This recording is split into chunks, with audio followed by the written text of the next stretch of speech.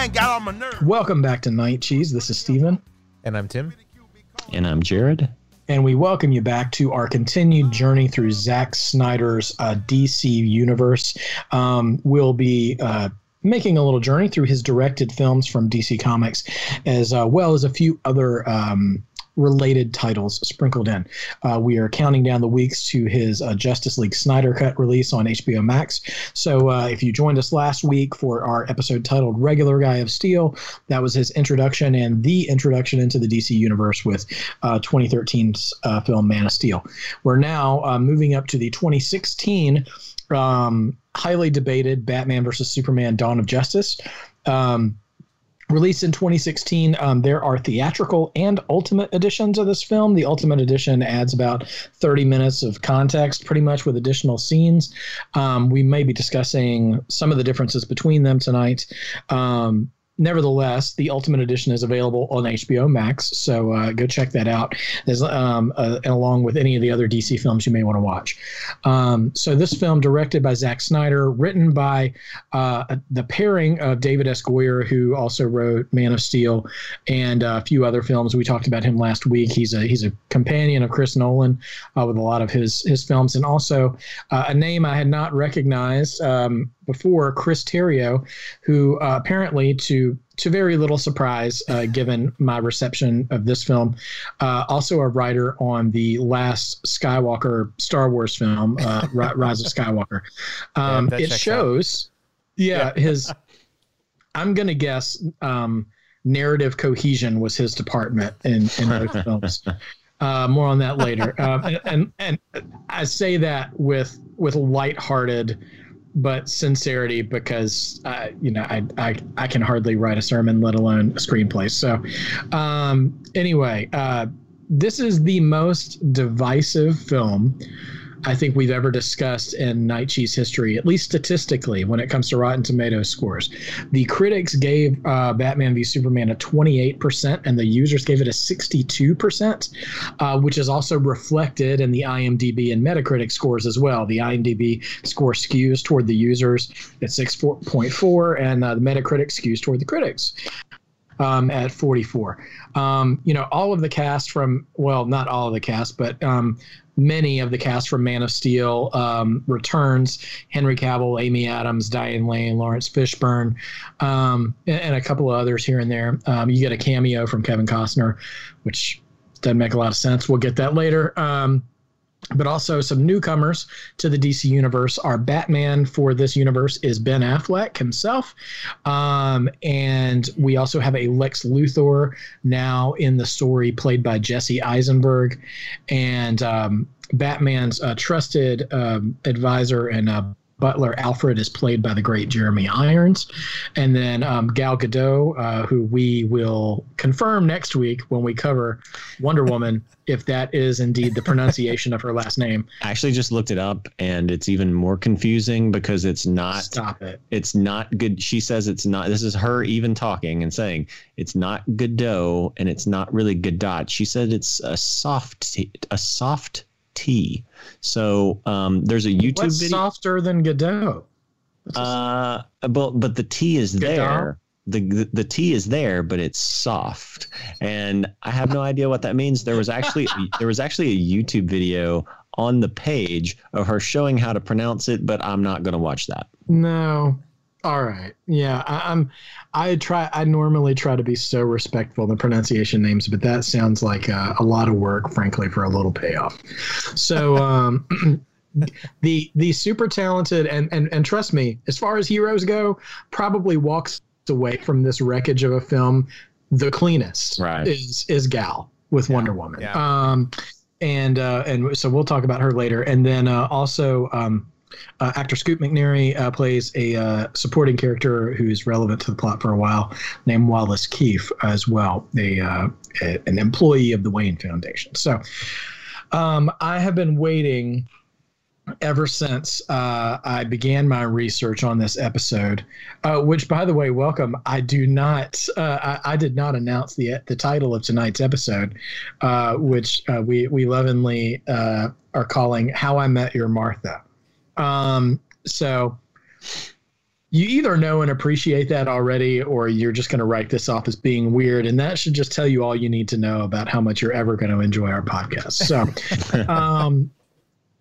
now anybody who's been listening for the past, since our revival, so to speak, here of Night Cheese, which we're coming up on a year, Tim, of, returning to the podcast. That's, hopefully nothing will stop us now, knock on wood. So, at this point, I usually go over the awards that a film is nominated for or has won. And we know from Man of Steel that Henry Cavill won an MTV Movie Award last time for Best Hero, in which he bested both Chris Hemsworth, Robert Downey Jr., and Martin Freeman. So high stakes. The sky's the limit here for Batman v Superman. I hate to break it to all our listeners. This film didn't really win any recognizable awards. It was, however, nominated for a, let's see, hold on. Before I need to get in the zone here.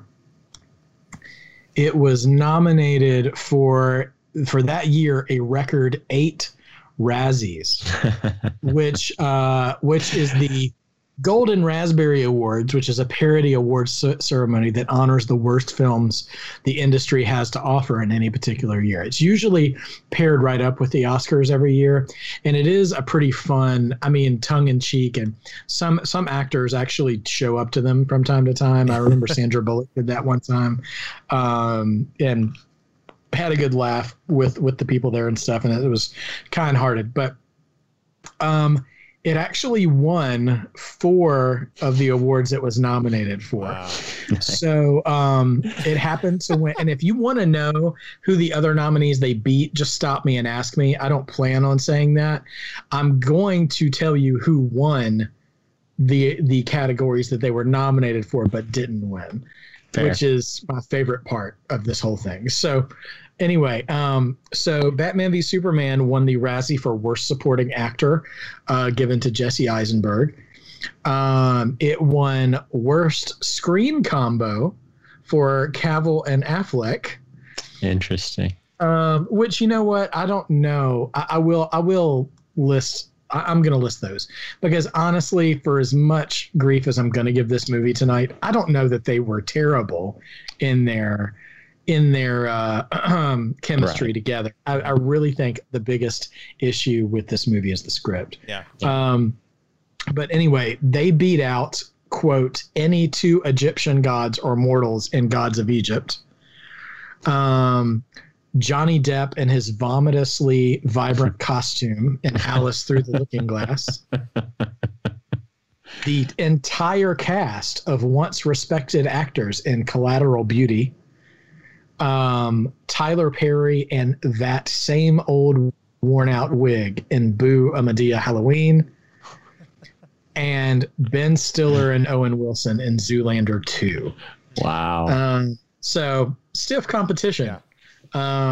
There, and Cavill and Affleck pulled out the win there. So, and then they also won Worst Screenplay, shared by Terrio and Goyer, and then also won the Worst Prequel, Remake, Ripoff, or Sequel award, which they beat Alice Through the Looking Glass, 50 Shades of Black, Independence Day Resurgence, Teenage Mutant Ninja Turtles Out of the Shadows, and Zoolander 2. So beat all those films for worst sequel, aka whatever. Now, the pièce de résistance, it was also nominated for Worst Picture, Worst Actor twice. Both Affleck and Cavill were nominated for Worst Actor. Ouch. Individually. And Worst Director. Snyder was nominated for Worst Director. However, it lost all 4 of those awards to the same film, which was Hillary's America: The Secret History of the Democratic Party. Wow. They lost Worst Picture to that. And the Worst Actor Award winner, and was a double threat, actor and director, was far right conspiracy theorist and commentator Dinesh D'Souza. Oh wow.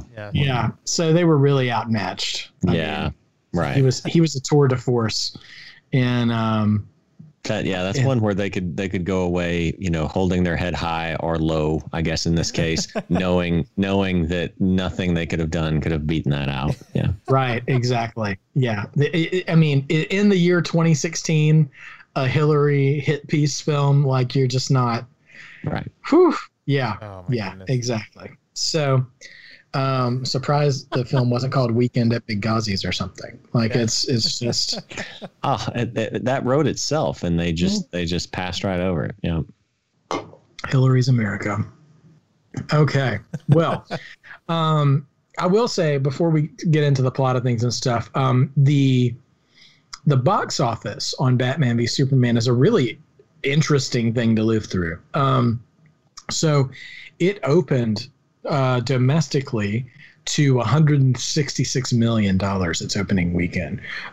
It broke the Hunger Games record for the highest weekend debut in March. And for a spring release, broke Furious 7's record for the highest Easter weekend debut. And it broke Man of Steel's record for the highest opening weekend for a Superman film, and The Dark Knight Rises record for highest opening weekend for a film based on a DC Comics property, and a Batman film.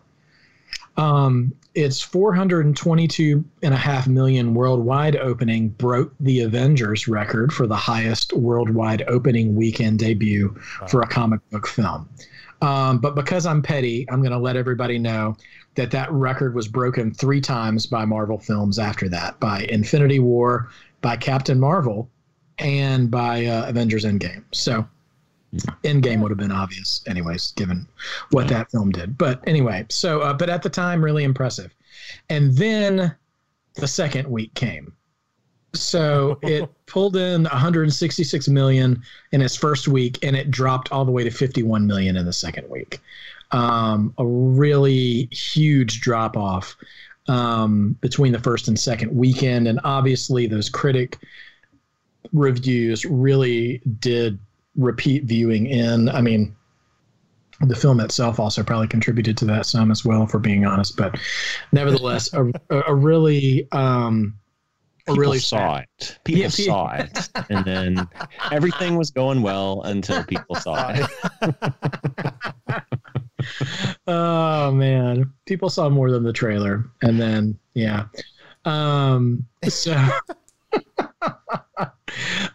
It finished out the year the 8th highest grossing film of the year. One thing that was fascinating, we talked about, I can't remember maybe it was Man of Steel at this point, because we were talking about Disney really getting their sort of chokehold on the film industry.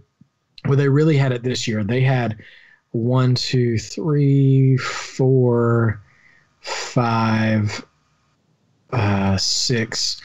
6 of the top 10 films were Disney Studios that year. And if you count Deadpool now, being from Fox, they have 7 of them. But yeah, Finding Dory, Rogue One. This was also the same year Captain America Civil War came out, which I'm sure I will not be able to contain myself to make that comparison before the end of the episode. The Secret Life of Pets, the live action Jungle Book remake, Deadpool, the R-rated Deadpool was the 6th highest grossing film of the year. Disney film. Go ahead, Jared. I was just going to say, I'll have to look this up while we're talking, but I believe originally they were supposed to come out on the same day. Civil War. Oh, they were. Yeah. Okay. You already got this. Never mind. All right. No, I don't have it in the notes. I'm just saying you're correct. Yeah. They, and we'll pause to go ahead and talk about that now, because I'm now's as good a time as ever. DC actually announced first, I think. I think so. Yeah. For Civil War's release date. To open in May, and they ended up pushing up. They ended up blinking with Marvel and moving off their date and moved it up 2 months to not have that competition. Who knows what the box office would have been like at that point, especially for Batman v Superman. But BVS 8th, Suicide Squad 9th, and then The Force Awakens was 10th. You should note, though, this is for the year 2016. So Force Awakens is released at the end of 2015. So it's just, it's leftovers from the Force Awakens.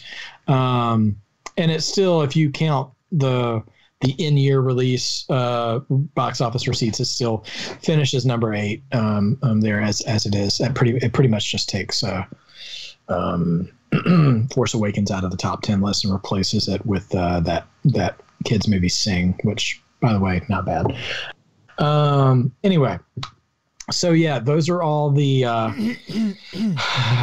stats on Batman v Superman. So let's lock and load and start unloading on this thing.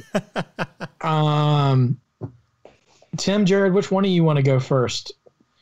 On your journey and your complicated toxic relationship with this film. I'll tell you what, I'll throw in just, a lot of times we talk about how we found our way to the movie. I mean, obviously I think on the heels of Man of Steel, it's not hard to figure out how, we found our way to the movie. I'll just say, I remember, as we talked about last week after Man of Steel, like being hopeful that maybe they could follow up on Man of Steel and improve from there. Since then, I've learned that it rarely ever gets better after the first one. Like if they don't have a good foundation for it, if anything, it's probably going to go downhill. If you're lucky, maybe it'll stay at about the same level.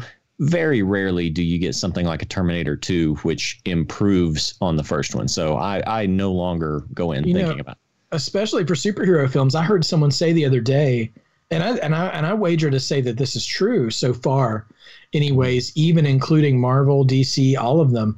I think the Captain America franchise might be the only superhero franchise that has only progressively gotten better, right, as it's gone along. Yeah, and as soon as I then said that, I'm like, well, wait a minute. We just talked about, Captain America, and they definitely, you can kind of quibble over which was better, Winter Soldier or Civil War or whatever. But I think definitely most people would agree that the sequels improved on the first one. Anyway, but so I, at that time I was still like, okay, Man of Steel was solid in most areas. I liked it better than most people. Maybe they can learn from some of the feedback and get better and make it less dark. So that didn't happen.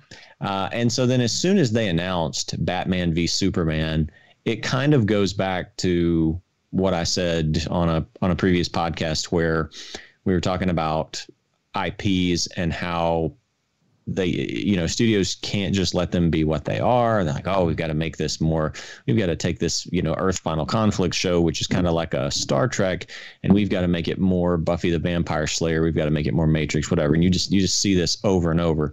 And you see that I think in the tone and the aesthetic of Man of Steel. But then they took it a step of where they were, sort of looking at it like, oh, well, this, the Batman movies were successful. This must be why they were successful. We'll just throw this veneer over Superman and go that route. So they didn't learn from that mistake. They doubled down on it to the point where they're like, yeah, maybe it's just that Superman's boring and people don't really like him. Let's just, rather than having a Superman sequel, Man of Steel sequel, let's just bring Batman into it. It'll be Batman v Superman. And so we'll do it that way. It'll be really more of a, Batman vehicle than a Superman sequel.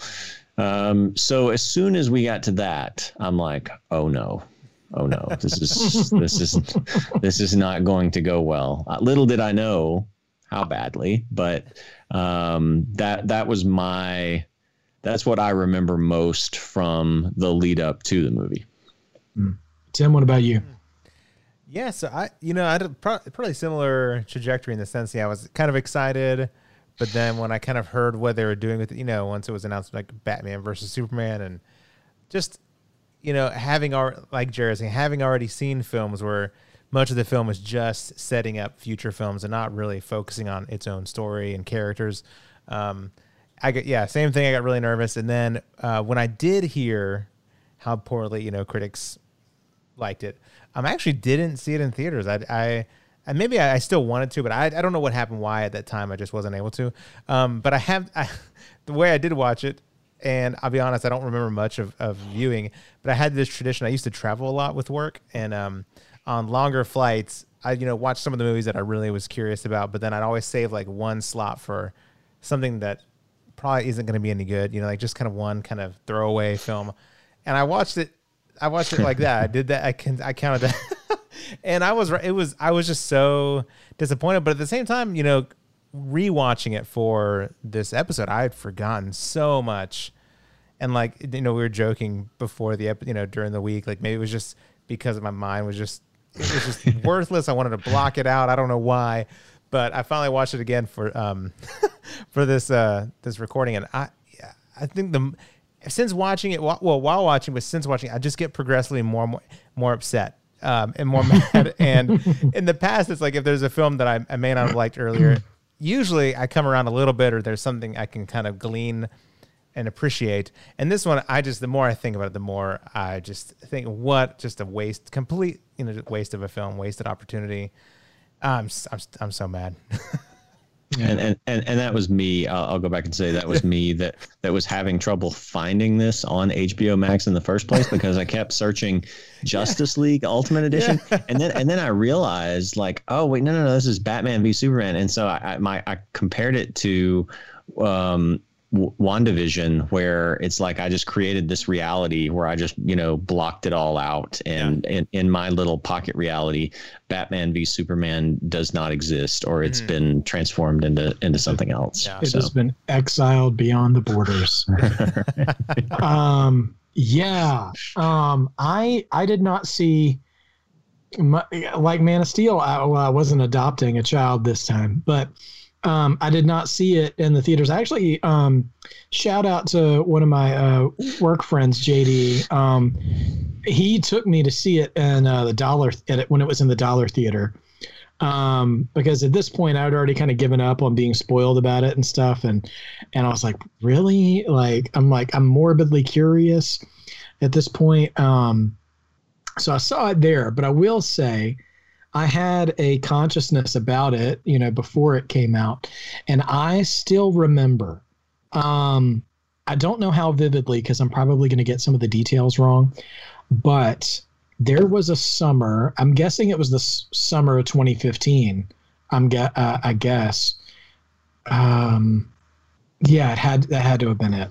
At Comic-Con, where they had this super secret, they had a Marvel panel and they had a DC panel, and the people at Comic-Con got an exclusive to see an Infinity War trailer like 2 years before the film came out. So like there were these random internet rumor reports of Thanos throwing a moon at somebody, and I'm like, what? What is that even going to look like? And so I'm like scouring Reddit and stuff, trying to find pirate footage of that. Mm-hmm. And the night that I was trying to figure that out, Warner Brothers just drops a trailer for Batman v Superman. And I'm like, ooh, wow, is it bold or is it desperate? I don't know. Well, let's find out and see. So I can't remember, I might be getting some of my details mixed up, but I remember seeing a trailer with them and then having a complex variety of emotions. I'm like, ooh, okay. Like Affleck doesn't look bad. I was not upset at Affleck's casting announcement. I remember some friends of mine and some mutual friends of ours, Jared, not being particularly happy about it. And I'm like, have you guys learned nothing from Heath Ledger? Exactly. Right. Like wait to see it play out. And he's not a bad Batman. More on that later. So anyway,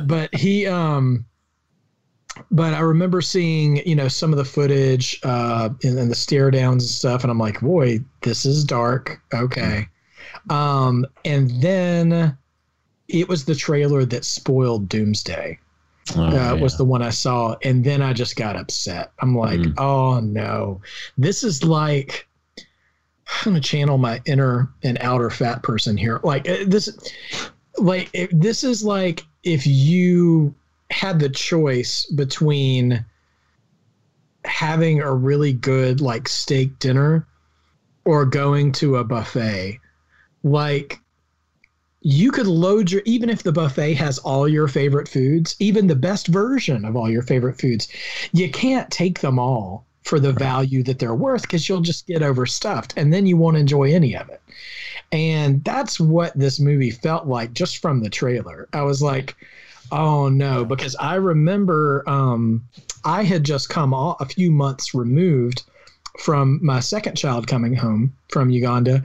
And during that time, I had watched the animated film of The Dark Knight Returns, which, by the way, I think is also on HBO Max. If it is, go watch that instead of Batman v Superman. If you want a Batman v Superman story that is more cohesive, has more of an emotional center to it, makes more sense, and all kinds of things, and probably has a better score, just go watch that. It's really good. So I can already tell they're pulling that story. They're pulling the Death of Superman story, right? And they're combining, and I'm just like, why are you doing this? And that comes to one of the core problems I have with the DC universe in general, is they're not patient. They're not patient with their own material, and they don't have, not that he's some deity or anything over at Marvel, but they don't have a Kevin Feige. Right. They don't have somebody who has eyes on every property to make sure things make sense if you're building a universe. And DC has really, if you strip away both of these cinematic universes and just come back to the stories, have some of the better heroes, definitely have some of the better villains, have some of the better stories, have some of the better super groups, like all this kind of stuff. And what they have to show for it by comparison is more like, hey, look at all these. It's like Transformers. It's like, hey, look at all the toys you played with thrown up on the screen. You don't really need a reason to love them, because you already do. Right. And I think that is the biggest problem. Like, I think they give us too much credit for loving characters when you really actually have to earn that now, Yeah. This isn't Christopher Reeve's Superman or Michael Keaton's Batman. Like, we're not going to geek out just because we see them on screen now. Yeah. Yeah. To use a sports analogy, it feels like a team of superstars, because and they do have the more powerful heroes, Superman, Wonder Woman, a team of superstars that's poorly coached, and there's no chemistry, versus a team that doesn't have that level of talent, but they're they've got a great coach in Kevin Feige, and a lot of chemistry and cohesion. So yeah. So the Detroit Lions and the rest of the AFC North. Right. Yeah, so, I was going to try to throw a punchline. I almost said the Falcons instead of the Lions. Anyways, but I feel like what DC was trying to do was essentially cram like 5 Marvel films into one film. Like, I feel like with a lot of those, some of the reason you really care about the characters and care about the conflicts is because you know the characters so well. And this one, you literally meet Batman, and this is like the intro to Batman again, and you barely know, you barely know him. It's just kind of, instead of kind of establishing why, they kind of give hints. I mean, obviously, like with, Metropolis being partially destroyed, you can see you can see that Batman or Bruce Wayne is upset, and you can see why he would be angry. There's a little bit of that motivation there, but none of the actual like digging into that and really kind of wrestling with that. It's just like, you did this, you should die automatic. I mean, there's none of this sort of like, I don't know, actually wrestling with it. I don't know. It felt like just immediate determination. Let's do this thing. So we're going to go ahead and just, you take the childproof cap off of the Marvel references and spill it out. Let's take your top 3 heroes from each universe. You got Batman, Superman, and Wonder Woman, and say Iron Man, Captain America, and Thor. Okay. Now I will say, maybe this was just an excuse made after the fact, but I'll run with it and trust the brain trust at DC to say that their initial plan was to do something like this, where they introduce you to all the heroes and then spin off into a bunch of individual films. But it's kind of doing the opposite of what Marvel was doing. Yeah. But then you really, if I had been in the boardroom, I don't know if I would have been brave enough to say it out loud, but I would have thought it was a stupid idea then too, because if you introduce everybody at the same time, like, who do you care about and why do you want to go see that one character again? Whereas you get all these characters and their individual motivations and put them together. And then when you put them together, not only do you know who they are on an individual basis, you can already predict how they're going to get along with another character when they actually meet them. And one thing that I think Marvel did really well that I didn't get so much, I got it the most from Superman, probably.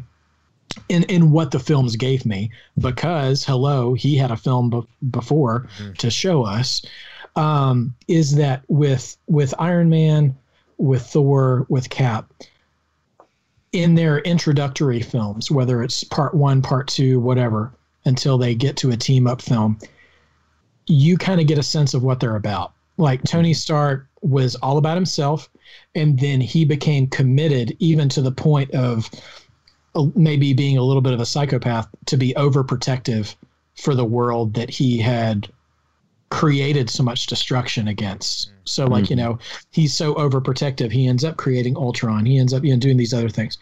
Cap we know who he is, he stands against bullies. He's always going to do the right thing, and he has a common affection for the only person who saw the value in him when the rest of the world saw him as a 90-pound weakling, which is Bucky.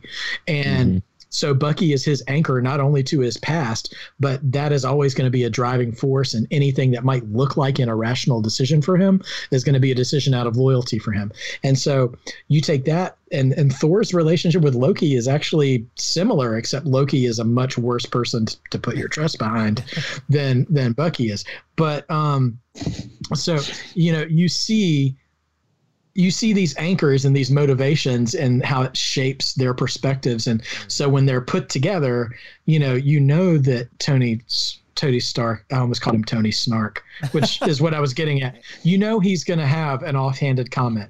That Steve is going to be genuine. And that Thor is going to be proud, but he's really hiding behind, he is hiding his vulnerability behind this great wall and shield of pride. So, and that plays all three of those things play out to great story arcs for all three of them. That Thor gets broken and Cap finally learns how to live for himself in a very unselfish way, and Tony does the exact opposite. He finally learns to live for others. And here you're not going to care about any of that unless you get a sampling of that before they all meet each other. And so we get some of that with Clark in Man of Steel. But yeah, when you see Batman, all you see is it's really the problem where I heard someone quote, I don't know if it was Snyder or if it was somebody else, but they're like, someone was quoted and it actually might have been Cavill, now that I think about it, in retaliation to all the poor reviews, said, well, we don't make films for critics, we make them for the fans. And I'm like, that's a very nice John Cena type sentiment. But the reason you don't make films for critics, but the reason why it looks like you make films for critics is if you make a good film. And it's not doing anyone any favors in the era of cinematic shared universes to just assume that your fan base already knows the stories behind what's going on.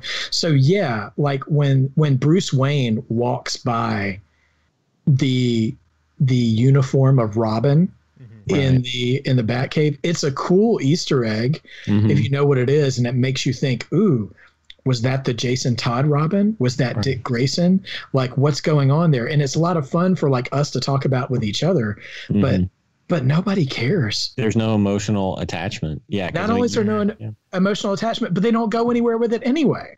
Right. You know, so and that is just a microcosm of just a small example of the ways this film fails. Now, listen, we have so many things that we don't like about this movie, and so in order to save our souls a little bit about this, let's talk about some of the positives, because there are positives. I don't want people thinking that for me, there are positives. I don't want to speak for you guys.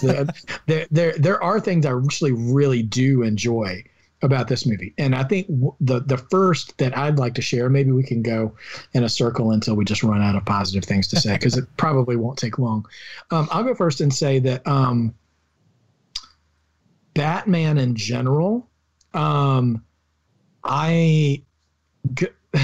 it's a double-edged sword, because there are some things I don't like about it, but the visual presentation of Batman in combat, his hand-to-hand combat, and also the design of like the Batmobile and the Batwing and stuff, might be some of my favorite presentations of him visually in action, particularly at the end when he rescues Martha. Like, it's a very Arkham Asylum PlayStation moment where he just goes off on the whole room, and it's really satisfying.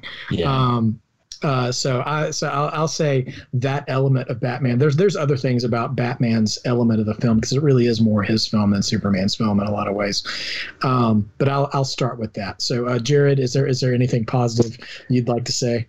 Well, that was one of them. And that is the exact comp, is the Arkham Asylum games. Because I played, I can't remember if the whole series was the whole series called Arkham Asylum? The whole series had the word Arkham as a shared term. That's the first game. The first game was Arkham Asylum.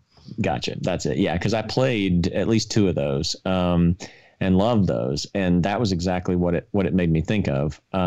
Yeah, I think Batman in general, I did like Ben Affleck as Batman, even though I like the Nolan Batman films the most, of course. These, as far as getting the character, it kind of felt like a good balance between realism in some ways and still capturing sort of that essence of the character. So I really liked him. And again, just like with Man of Steel, I liked almost all, with the exception of Jesse Eisenberg and what he did with Lex Luthor. I liked the castings.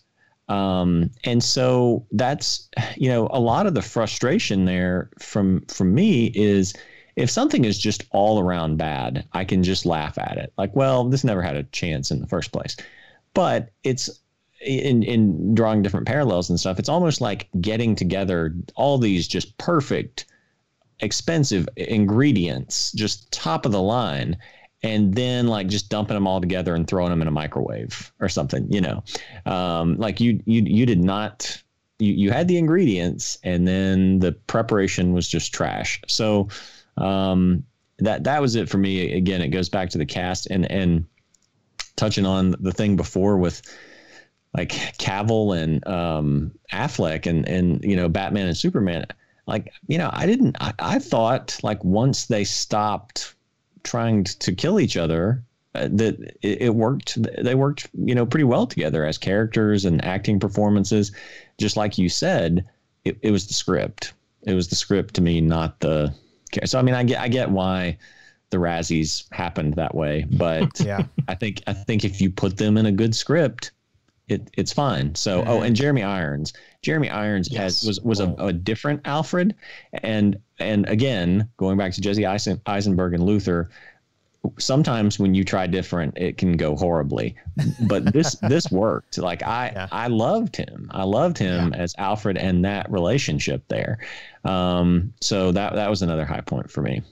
Yeah, he really seemed he had much more of a hands-on role than in Batman being Batman than anybody else. And he seemed, Michael Caine did a little bit with Nolan's Batman, but he seemed more unapologetic about calling Bruce out for being self-destructive, which I really appreciated too, because at his core, Alfred cares about Bruce's well-being, and has been as a child, and I thought he did that very well in his own Jeremy Irons sort of way. Yeah. Tim, what did you like? So name something you liked. Yeah, well, I'll first agree with both of you guys. What you said, I enjoyed too. I thought, Ben Affleck, I actually thought he was cast well as Batman, and Henry Cavill was great as Superman. But just like you guys said, the script, because of the script, they were just very boring for the most of the time.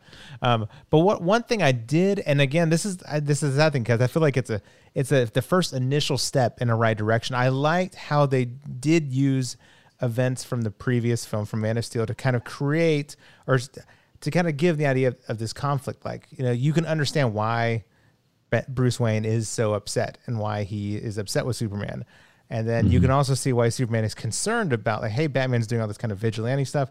But I feel like it just kind of stops there. There's no, Batman is, at the core, in the comics, at the core, he's a very wise, very smart, like a detective. Like, he's intelligent. Like, he doesn't just act on impulse. Yeah. And then the same, I feel like with Superman too, he just wouldn't go up to someone and say, hey, stop what you're doing. The bat is dead. Like, I feel like it was a very like one note.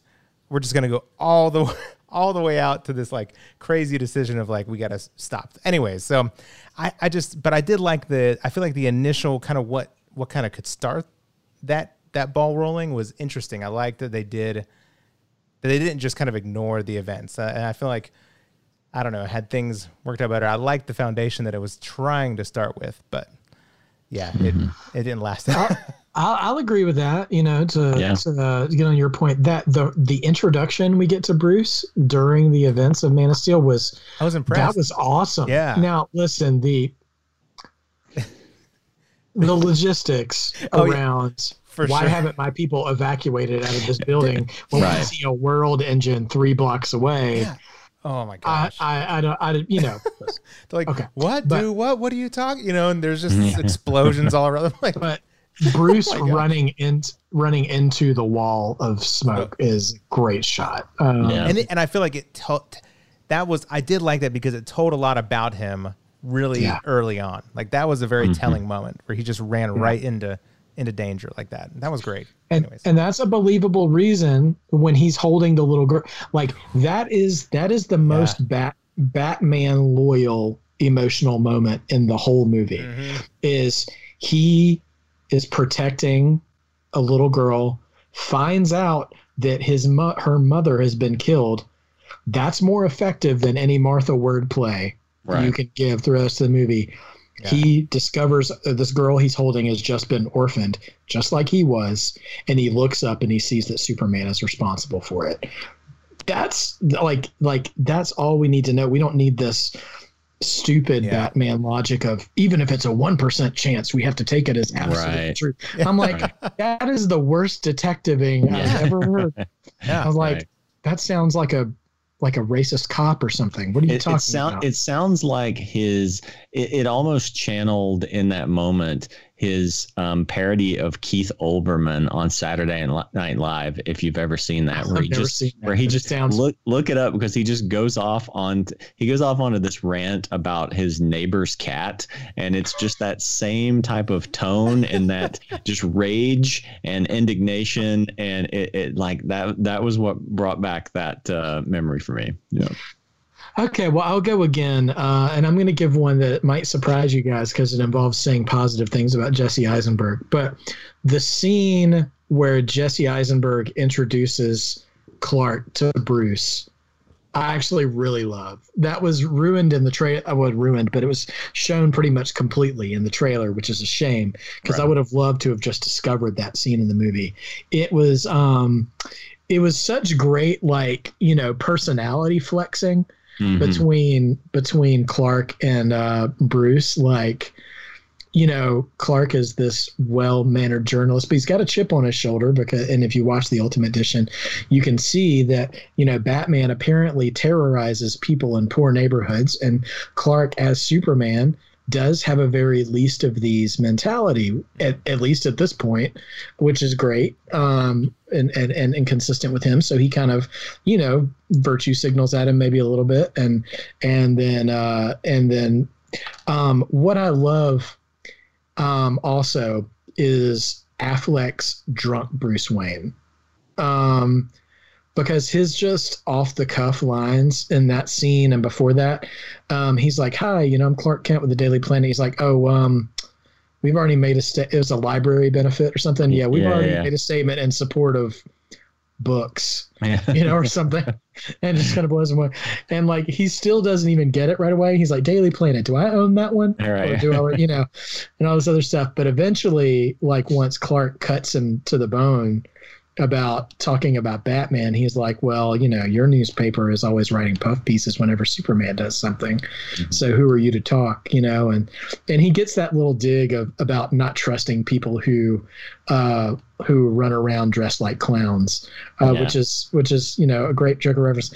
And it's the only time where wacky Jesse Eisenberg is actually charming to me, where he's like, "I love bringing people together," and all this stuff. And I don't know if it was a mild sound effect, but when he slaps Clark on the chest and you hear this just hollow, like thud, and it's just perfect.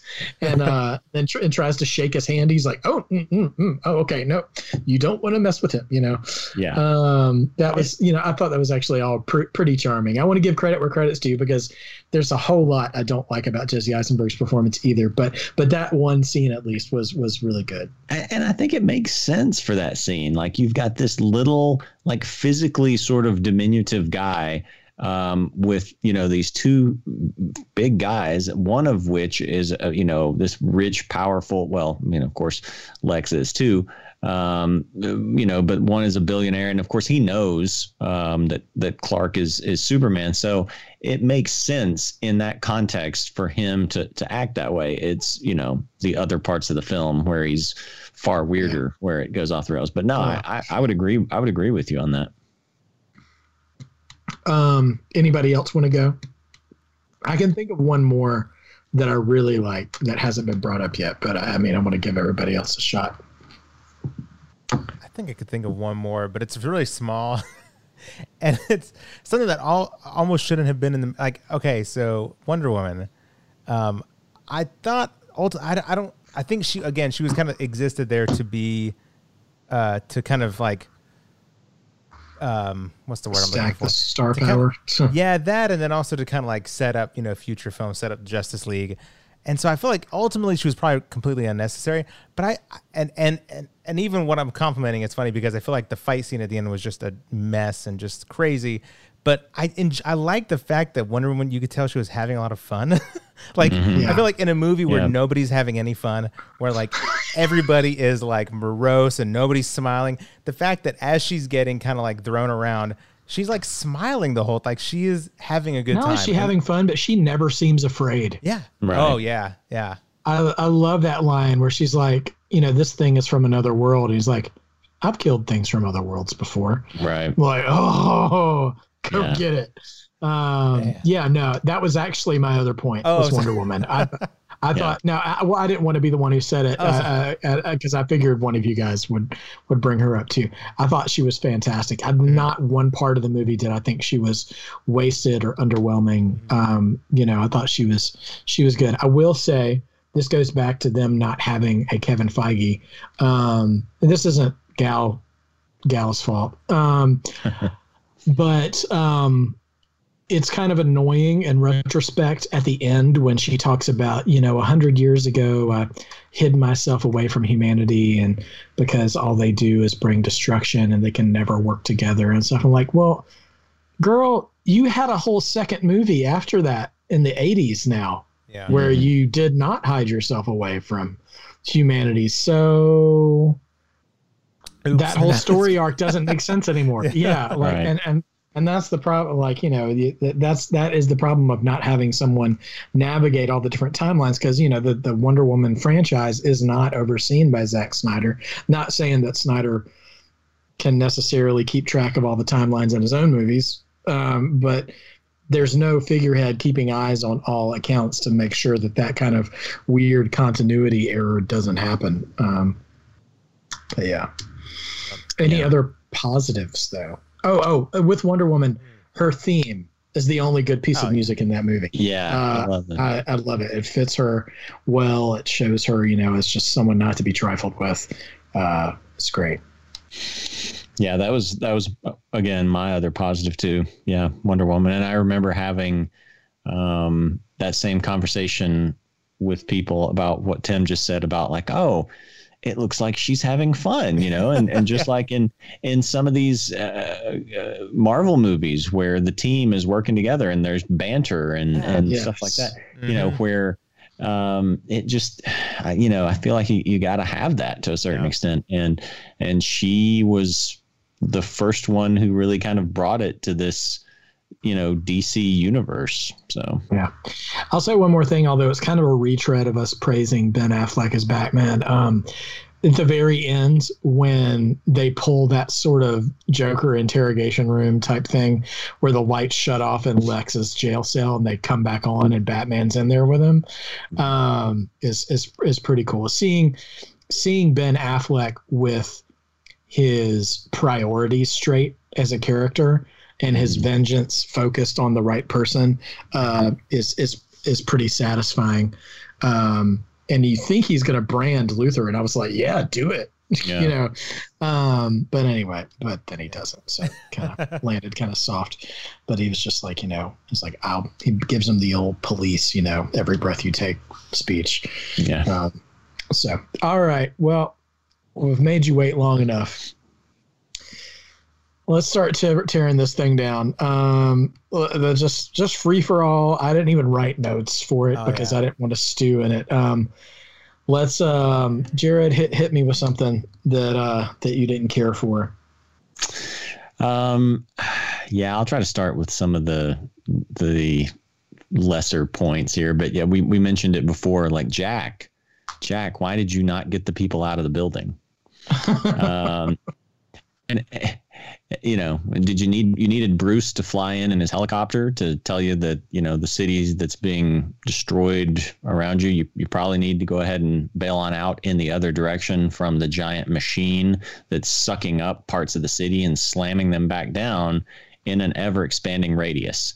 I don't know if that was Jack's job, but someone dropped the ball there at Wayne Tower. Yeah, you can't convince me that a multi-million-dollar corporation owned by a Wayne doesn't have an exit strategy or an evacuation plan. I'm pretty sure that's an OSHA violation. Right. To not have one in place. I mean, my company has an exit plan. Yeah. Yeah. So, I mean, that's just kind of a throwaway, but a bigger one that we can, discuss more because there is such a gap between the theatrical cut and the Ultimate Edition is basically Lois Lane's storyline and the whole storyline with what happens. Magic bullet. Yes, the magic bullet, the conspiracy theories about did Superman kill these people in the desert or not. Yeah. So I don't know if someone else wants to nutshell that one or what. Sure. Feel free. Yeah, I'll try to do my best. So you're introduced to Lois in this film out in the desert, and she is interviewing some mercenary or something like that, and it's not important who it is. And what's so hard to describe? Well, this scene is so hard to describe because it was edited so poorly. Like, basically, things go wrong.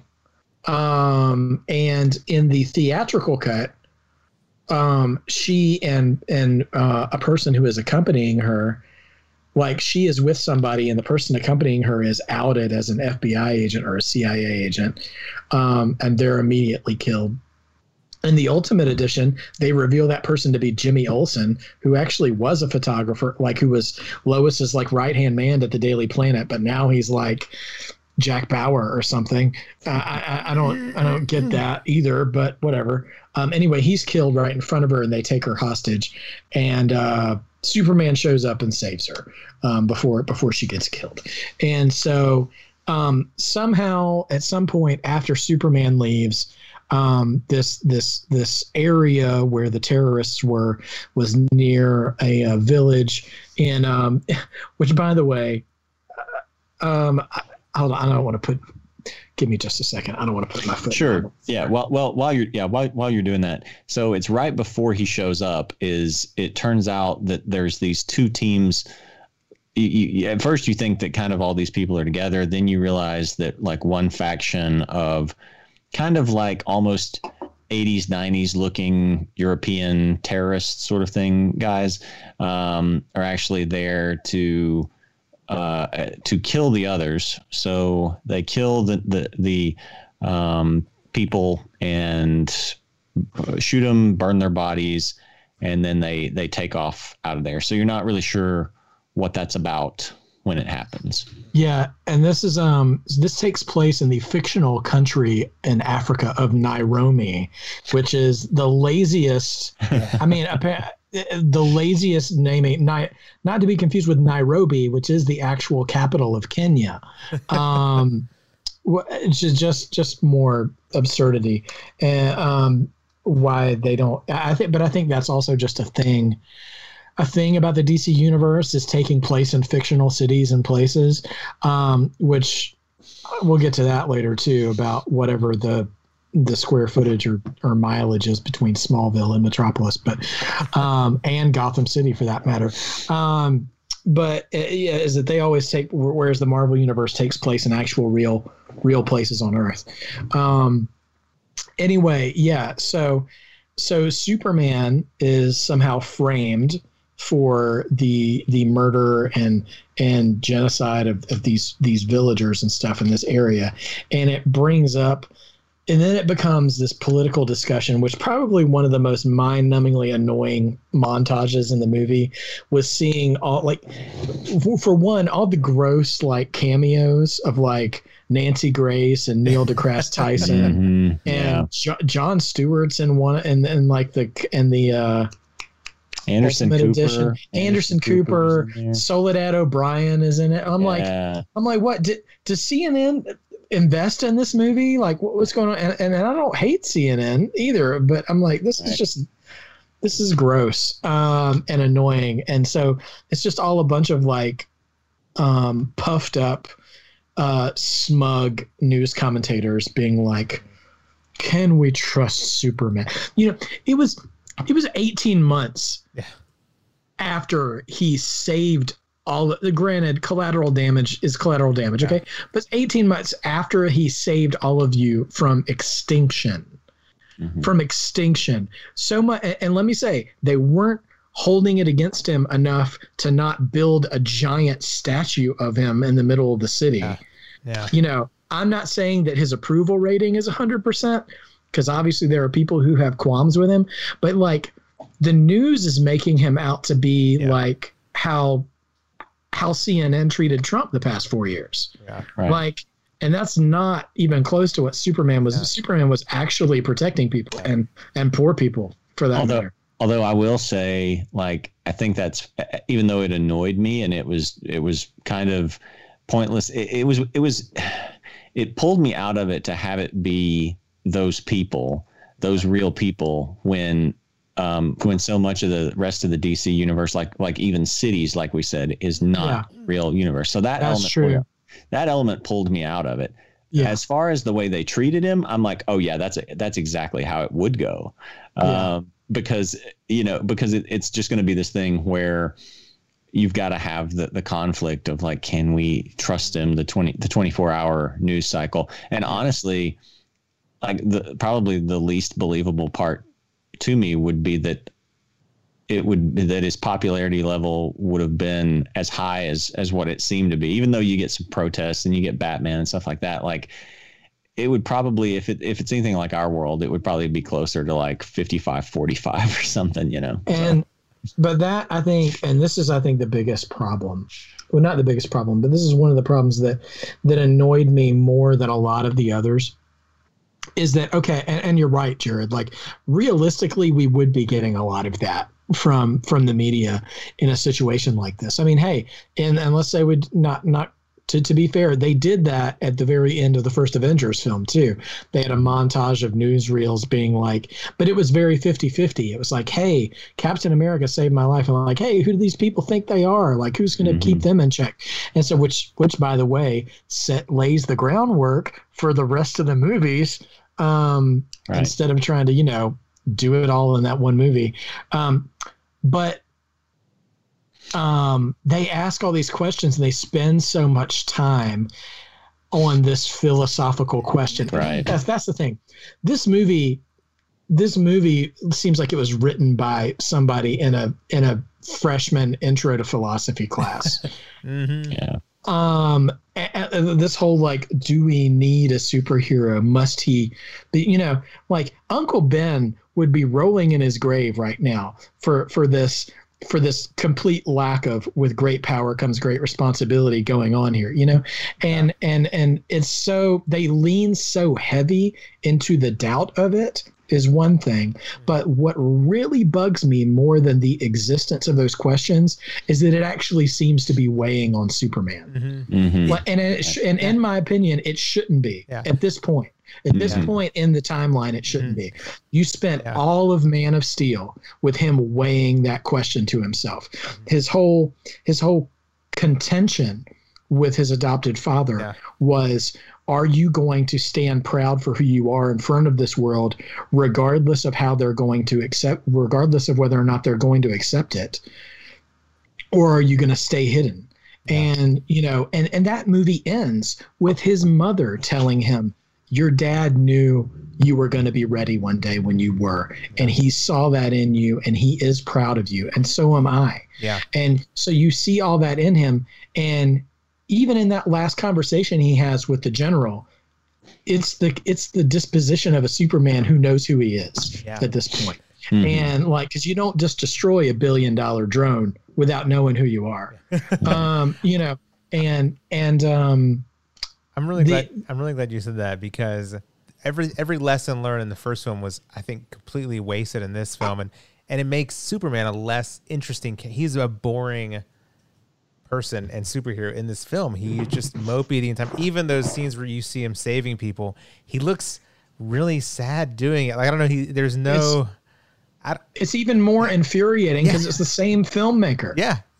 What happened? What happened, Zach? Like, and that montage I thought was great at first. Like I thought that was a cool, like the setup for that scene I actually thought was cool. As they're in the whole,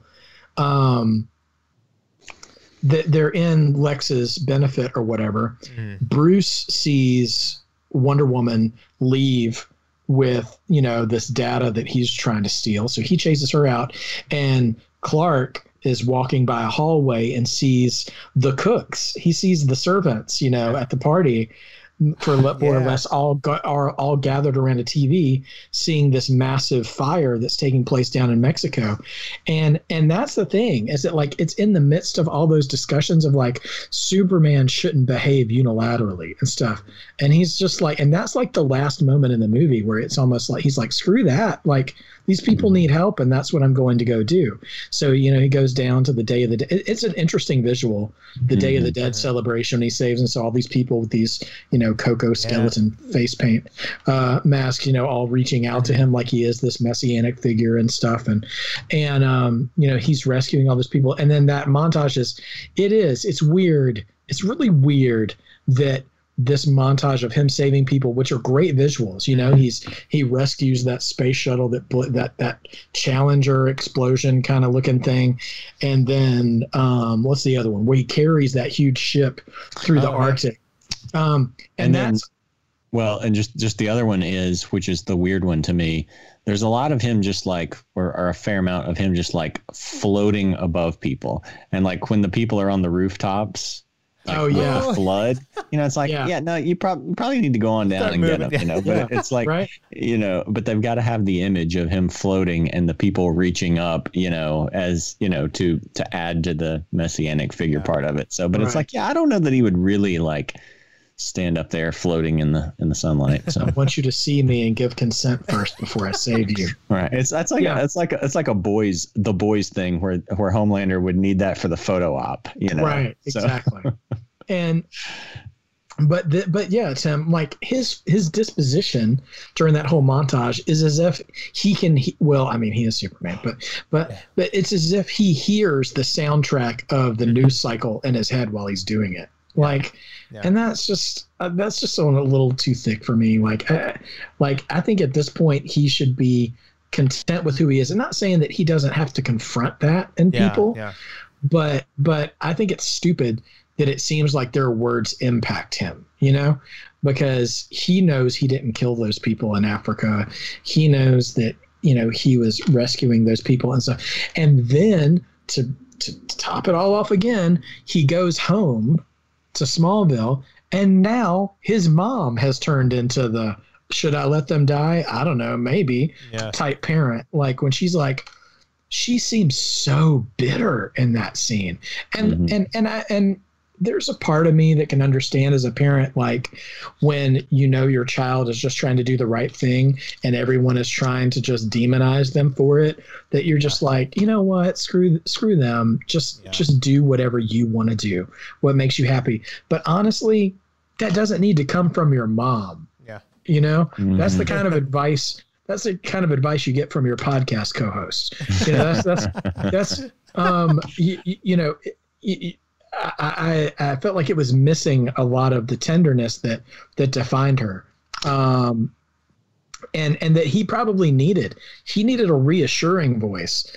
I mean, she essentially was like, I don't care, do what you want. You don't owe them, and you can communicate. You don't owe these people anything. You know, you've chosen. If anything, she would say, you know, the last time we talked, you've chosen them, and if you've chosen them, then you have to recognize that you are better than them, and they're not always going to be grateful for what you do. So you can either commit to that or not. You know, and it's just yeah, that was. The emo Superman was just dumb. Like it's like when he goes, it's like he's joined the Black Parade down at, you know, Day of the Dead. It's crazy. Yeah. Even that scene, you know, after the explosion in the Capitol building, and he kind of like saves someone, and I'm sure he had been doing stuff before then, but he just kind of like looks around, and maybe that's nitpicky, but I'm like, I'm sure there's other stuff he could be doing, but he just kind of just. There's there's even a line in the news about like, oh, then he was saving people and then he just left, and that was that was annoying. Like, you're not doing yourself any favor. Let's park on that for a second, because so Lex Luthor masterminds a terrorist bombing at the U.S. Capitol. Not at all a fresh wound there, but they right. Yeah, I looked at that through different eyes this time. Yeah, for sure. Right, with the 9/11 imagery of Man of Steel. Yes. Noticing the Challenger explosion imagery this time, right, and the Capitol. But I'm like, man, Zach, you need to pump the brakes on this. Stop trying to be so edgy. You know. Anyways. So one thing I will commend the Ultimate Edition for, because that's not even in the theatrical version, is him sticking around to actually help some of the victims. Oh, wow. In the Capitol bombing in the original version, I just assumed everyone died. Same. Except Superman, because you don't ever see the aftermath of that ever again. Oh, wow. So I'm just like, oh, well, they're all dead. Yeah. So this time I'm actually glad to see that he stuck around, because that sympathized me to him more. Okay, cool. And I do like, there were additional scenes, you know, that we might have referenced this earlier, but, you know, in that whole desert scene where he's framed for this genocide and stuff, there is one surviving villager who testifies that Superman did it. And she's actually been propped up by Lex Luthor to lie about it. And her conscience gets the best of her. I can't remember why, but she sees Superman do something at some point, and she begins to feel guilty for having lied about him, because she realizes that he's good, and that above all else in this movie, he seems to be looking out for the least of these when he saves people, because Clark is also criticizing how Batman seems to persist and intimidate the poorer communities more than anybody else, which is an interesting dynamic that they really could have explored, and they didn't at all. Anyway, this woman is set to recant her testimony, and she actually gets to tell Holly Hunter's character, the senator, the truth, but then she is assassinated is a strong word. I think that's only for famous people, but she's killed by one of Luther's mercenaries in a subway. And then what the Ultimate Edition did change for me is I always thought that senator was really grandstandy and smug and stuff whenever she tried to talk about these platitudes of democracy is when we have a conversation, and that's when the truth happens. And I'm like, shut up. And I'm saying all this stuff, but this time around, knowing that she had already been told the truth, that Superman was innocent, and she actually had invited Superman publicly to show up. And then kudos to Holly Hunter on her acting in this portion, at least, when she sees that he has accepted that invitation and is willing to stand before everybody, coupled with the knowledge that we know she knows now. Her opening remarks, where she keeps stuttering over her words because she sees Lex Luthor's jar of pee on her desk, which is a whole nother stupid thing. Oh, if it went into or came out of Lex Luthor, it was probably stupid in this movie. Or if he tried to put a Jolly Rancher in someone else's mouth or whatever. Yeah, we're going to have a little Lex Luthor section here in a second. But her stuttering over her words, it's clear that she's talking about truth and communication and transparency and stuff. And now it is coming from this angle that she's going to exonerate Superman, Yeah. But that doesn't happen because the bomb goes off. And then after that, Jared points out, like, the news cycle starts up again, and they're like, did Superman have a co-conspirator in this deep state conspiracy to blow up the Capitol? So Superman's like public enemy number one again. And guess what happens? Nobody has a conversation with Superman for the rest of the movie. So he dies without any public exoneration. Yeah. So I don't understand, and not because, listen, I have a brain. I can think through this myself. And when we talk about, well, the public would probably be divided or whatever. But when you go to watch a movie, the movie needs to show you the things it wants you to know. And when he dies, and then he has a funeral. He has two funerals, first of all. Clark has a funeral, which is, the people of the Daily Planet, Bruce and Diana are there off in the distance, which I think is actually really kind of sweet that they go to Clark's funeral instead of Superman's. Now that I think about that out loud, that's actually really endearing. And let me say it before I forget, because I don't know if Zack Snyder's Justice League will touch on this at all. This might have been a Joss Whedon thing. One of my favorite things that came from Superman's death was only one small conversation that Bruce had in Justice League with Alfred, in that he feels racked with guilt over being responsible for Superman's death. And he says to Alfred, he's like, I told him that he wasn't a god and he wasn't even human. And it's like, and it turns out he was more human than the rest of us. And like, it is his death that pulls Bruce back from the edge, and realizes what it means to be human again, which is the thing that we said Clark should have been in Man of Steel. That is what makes him special, right? It's his humanity that is given to him. So anyway, there are glimmers of hope. I have no idea if Zack Snyder's ever planned on holding on to that, or if that was his writing or Joss Whedon's or not. We'll find out in a couple of weeks, I guess. I'm going to be real sad if it's not. Anyways, so they go to Clark's funeral, and the military buries Superman's casket in Arlington, which is actually kind of cool in its own right. However, they also have this public vigil in Metropolis, which, first of all, it says, if you seek his monument, look around you, which I actually really do like that quote. I like that quote. Long predates this movie and is a really deep and wonderful sentiment for how you want to make an impact in others' lives. But number one, there is literally a monument in Metropolis, so that quote is a little weird. And also, why are all these people sad now? Yeah, right. Because as far as they know, a terrorist has just been killed. So I mean, I don't know. That bugs me a lot.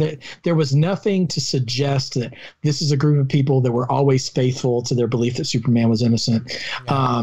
There was no expressed loyalty showing who they were. Yeah. It just looked like a bunch of people who showed up and in Nirvana t-shirts after Kurt Cobain died, saying, "Oh, I was always his biggest fan," you know, and it just really rubbed me the wrong way that Superman was done so dirty for that whole movie, and then all of a sudden the public wants to act like all is forgiven when there's no real connected moment to redeem him to the public, even though he didn't need to because he was innocent. But in their eyes, there was no redemptive moment to them. Right. It was like the line, the film wanted to arrive there, like, but it didn't want to take the time to get there. I don't know, like, it's like, here's the thing we want to leave you, but like nobody would just tattoo that on the whole DC universe right there. Yeah. There was no, it did not arrive there legitimate, like, because people actually felt that way. It was just like, oh, this is how I want you to feel at the end of the movie. But yeah, nobody, Jared, was the Superman monument destroyed? That was all I was going to say. Was I think Doomsday crushed that one. Okay, So I couldn't remember if that happened in Superman. I couldn't remember if that happened in Justice League or in this movie, right? Because there's a fantastic sequence that happens out there when Superman comes back and Justice League with the Flash and stuff. That's about the only good scene in that movie. Anyway, so all right. Well, shall we talk about Lex? Yeah, let's get to it. the love child of Mark Zuckerberg and Max Landis. Jesse Eisenberg's portrayal of Lex Luthor is special. I think, Jared, I think you were the one who said there was like a Mickey Mouse quality to it. Well, it's and that's not anything I came up with, but it's just this whole like after almost every one of his lines, it's just this sort of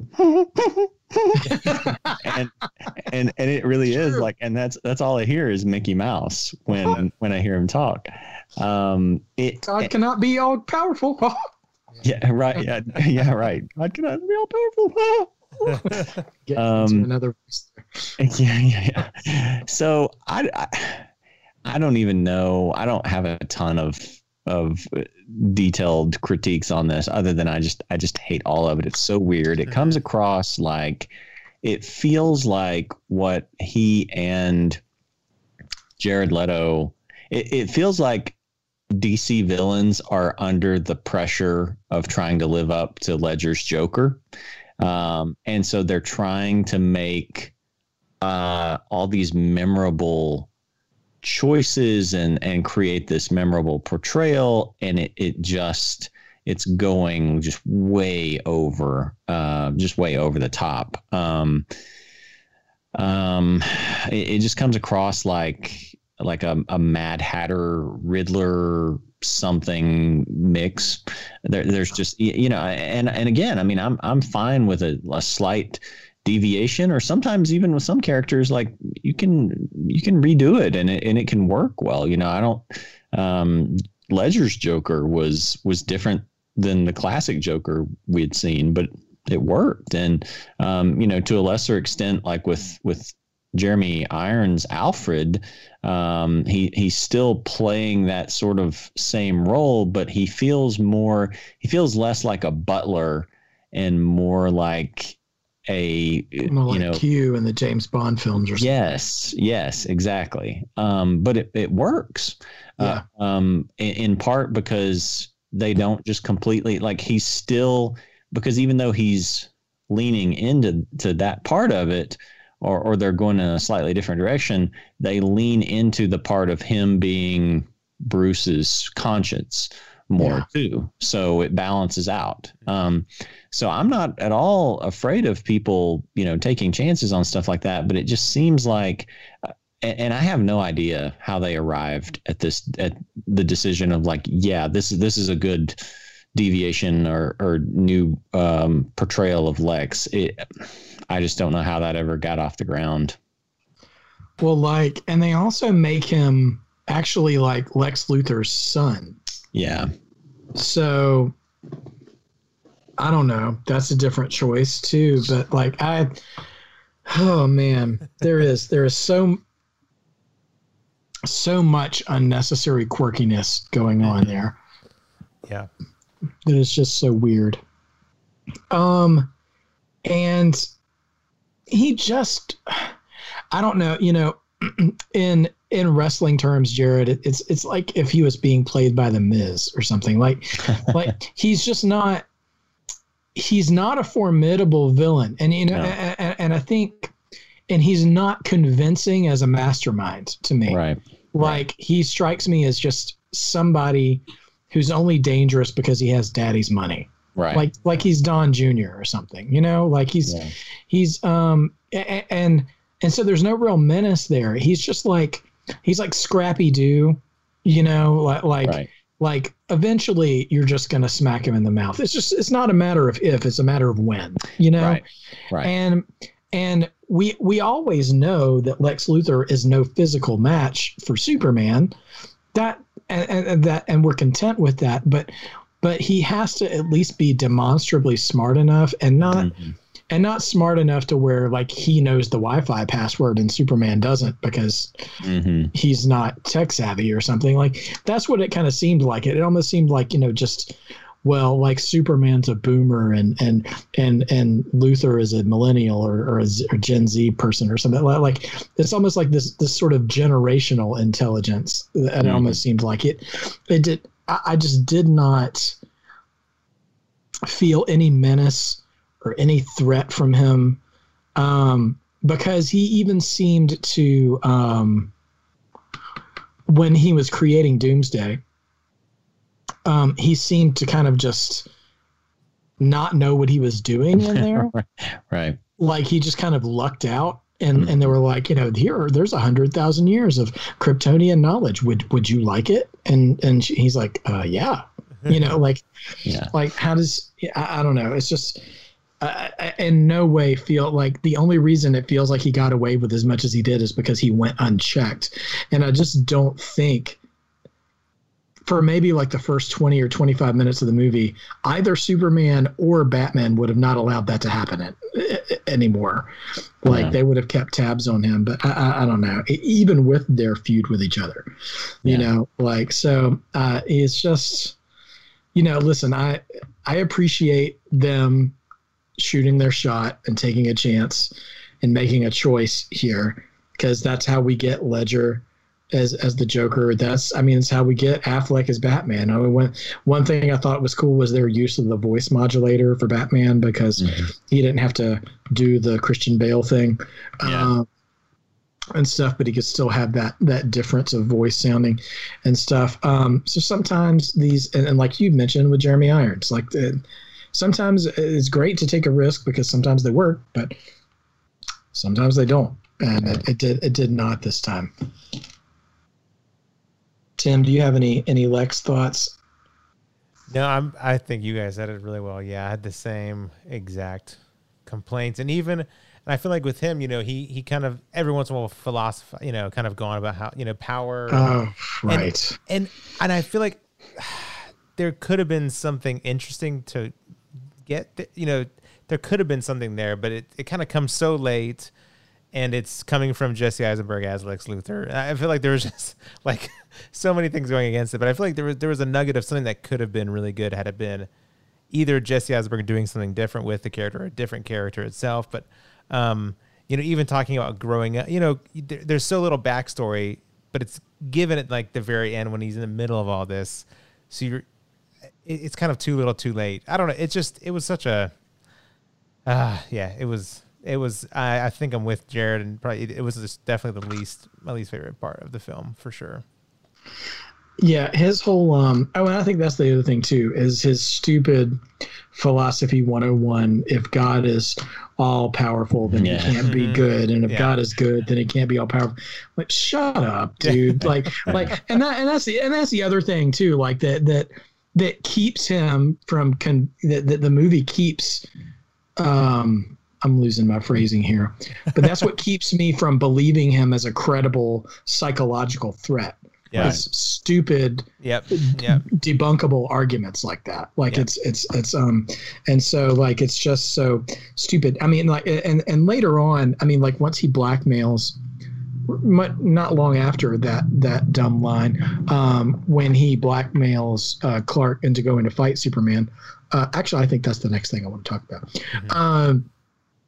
When he's like, and now God bends to my will. Like, ultimately, it is that maniacal thirst for absolute power, and that is a Lex thing. Yeah, that very much is a Lex thing, but you get one line of dialogue for that, and that's pretty much it. The rest of it is Jolly Ranchers and riding razor scooters through your complex or something. And peach tea. Tea. Oh yeah, right. Urine in a jar. I don't even like of all the things in the movie that we could have used a callback for. That was what we went with. Zack Snyder's like, yeah, you're going to pee in a jar. It's going to be awesome. It's going to blow up. It's going to blow, I can just see that. Okay, so Batman versus Superman, the fight. Listen, Zack Snyder, one of his biggest strengths is visual action. And the fight between Batman and Superman certainly satisfies in that regard. It's fun to look at. But at the time, in narratively speaking, which is where Snyder seems to suffer, is by the time Superman arrives to Batman, which is just like across the bay, I guess. It's like, the Rams and the 49ers here. Like, it's just, I mean, I don't know. Not even that, actually. No. Right. No, I botched that. It's like the former Raiders and the 49ers. Like it's like Oakland and San Francisco here. Like they're just one small body of water apart from each other. The A's and the Giants. There we go. Thank you. Thank you, Jared, for an accurate sports reference. I was going to anyway, the number one, how is Batman something that is not really known about, especially old Batman, right? Who apparently had a Robin and all this other stuff. I will say this. This is where I think backing into the dumb geographic plot holes might actually pay off. I was sitting here thinking, how would Clark not know about this? But he's only been in Metropolis for 18 months. And apparently Smallville is in a whole nother state. Because I went the longest time, even in Man of Steel, thinking that Smallville and Metropolis were just like the rural part of a town and the metro center of a state, like let's say like Kansas City or something like that. I don't know. I mean, it's Metropolis is what it is, but I did not ever think of Smallville as being in the heartland of Kansas and Metropolis being like Manhattan, I did for a while, but the more Superman I watched, I was like, it doesn't seem like it's that far away for him. And there's a line where, Clark is obviously out being Superman and all this other stuff. And where Perry White says, where's Clark? He must have clicked his heels 3 times and gone back to Kansas. Yeah. So Metropolis, and obviously Metropolis is not in Kansas because there's a body of water between it and Gotham. But so maybe that would that line of dialogue would suggest that Clark wouldn't know about Batman personally. But yeah, you mean to tell me Batman doesn't bust a few heads in Metropolis either? Because he certainly has the thirst for vengeance. He doesn't have boundaries except for the city limits of Gotham. That's his only boundary. It's his jurisdiction. So he's above the law. He's not beyond. That's how Joker always gets away. He just runs into Metropolis like, diplomatic immunity. Yeah. Yeah.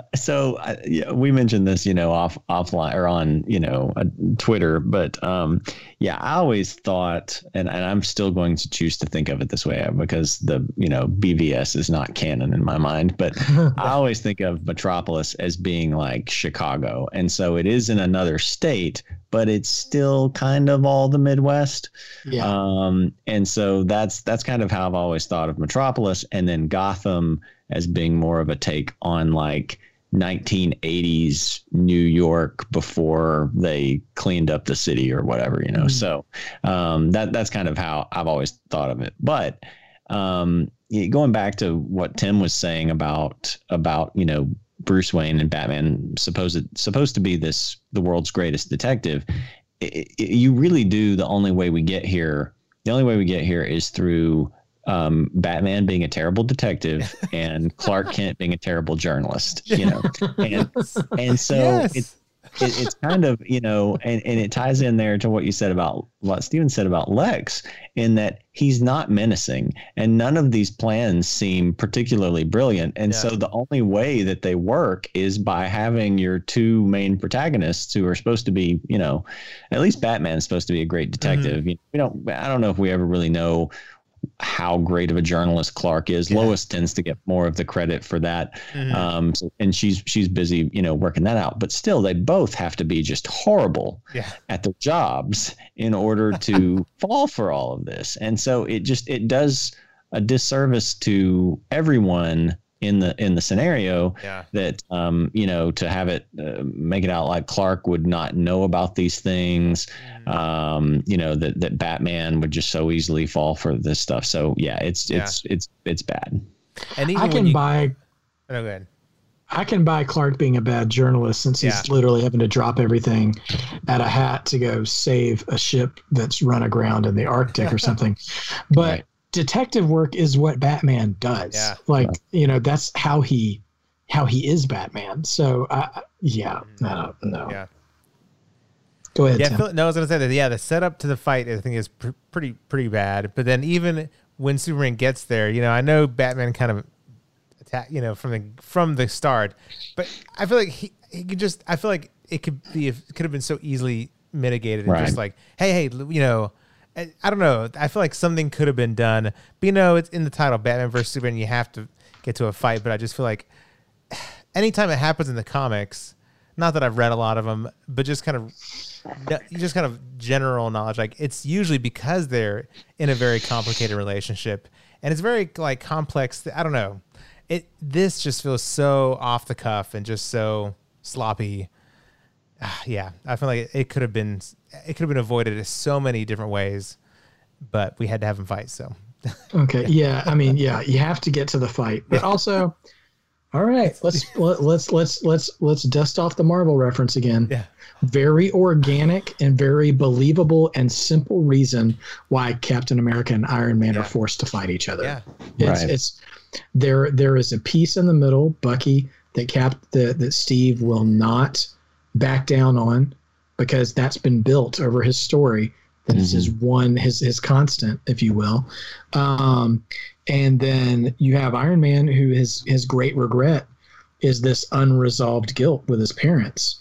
And to find out that the one person Cap will stick up for above all others and put his neck and everyone else's neck out for, whether they asked for it or not, is the person who killed his parents, then yes, they're going to fight.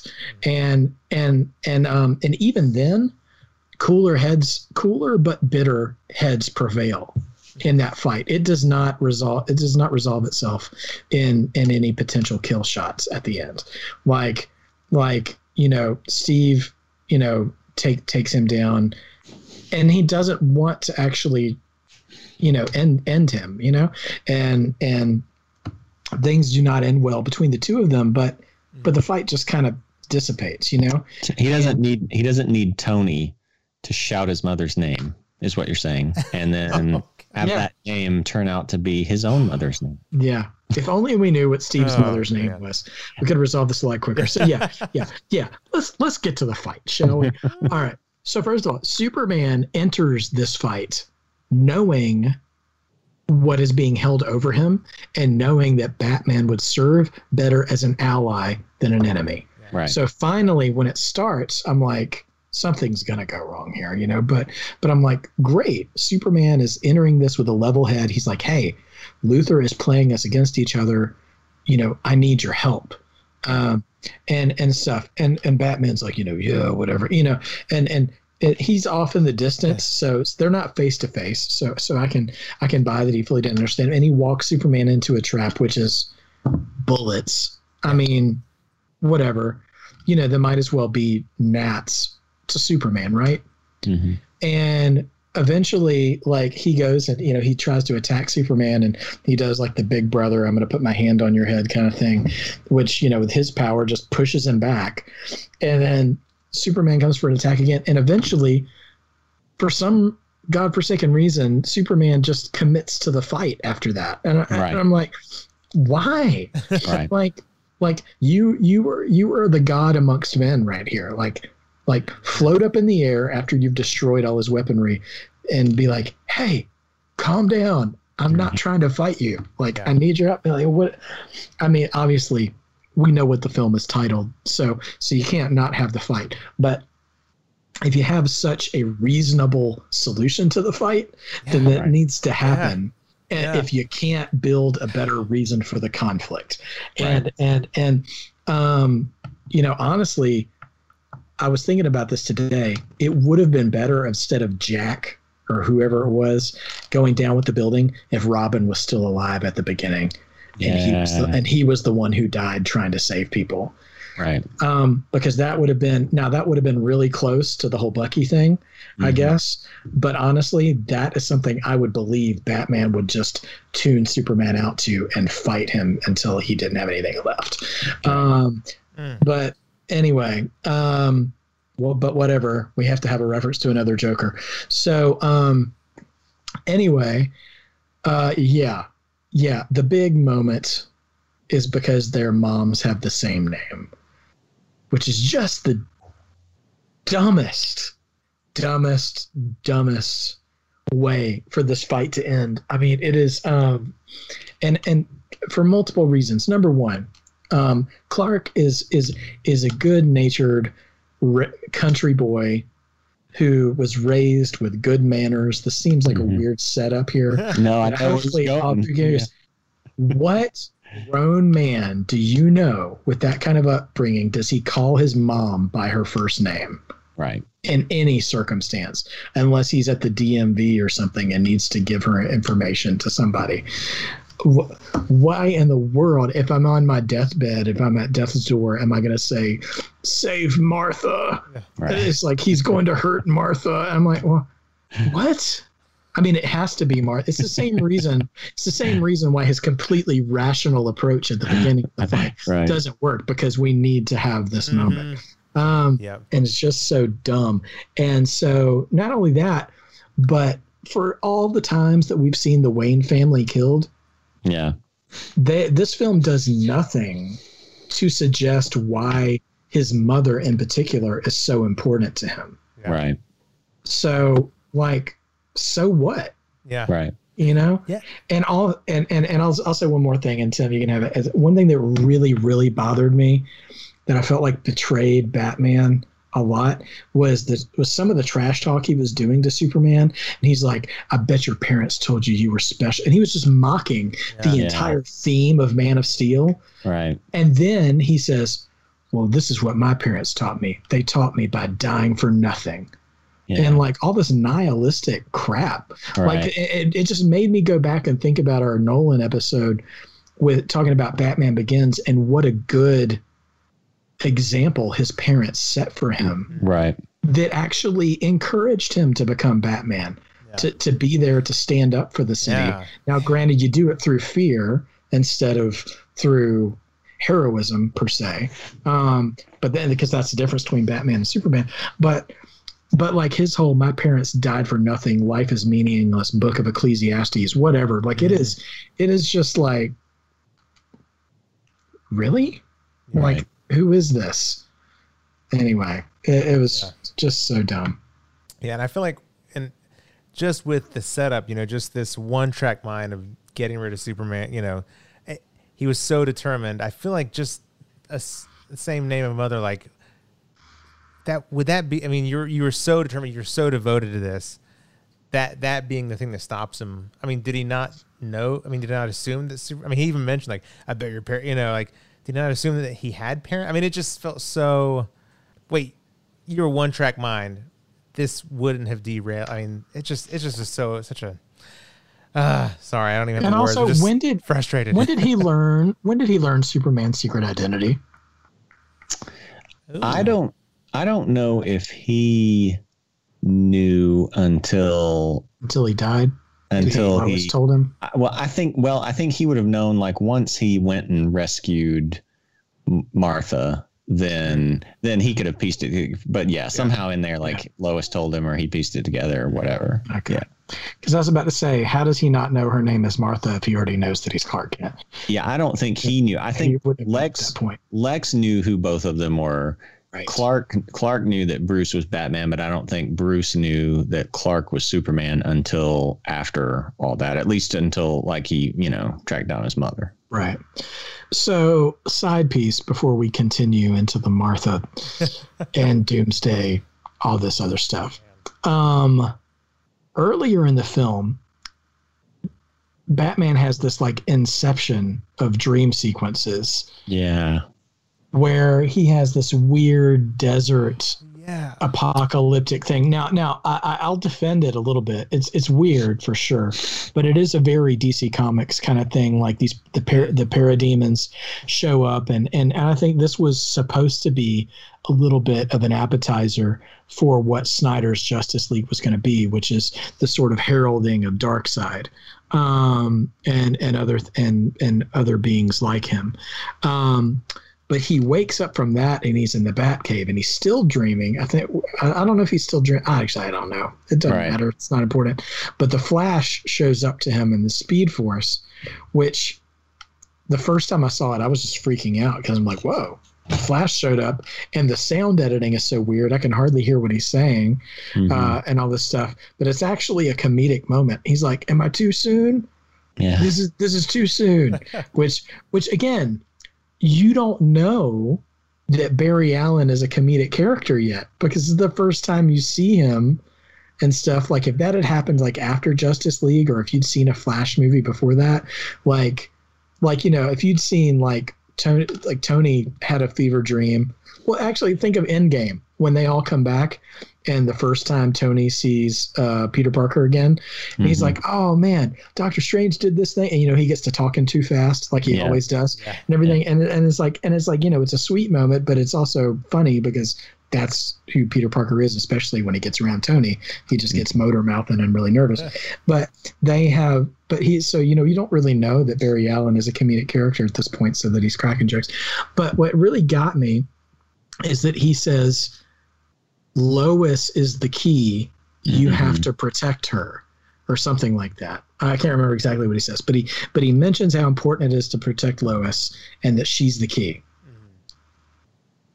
Not in this movie, apparently. Like, she's so, and I don't mean this for, this isn't a dig on Amy Adams. She's a wonderful actress, but she's pretty worthless in this movie, other than being somewhere just so the plot can move forward.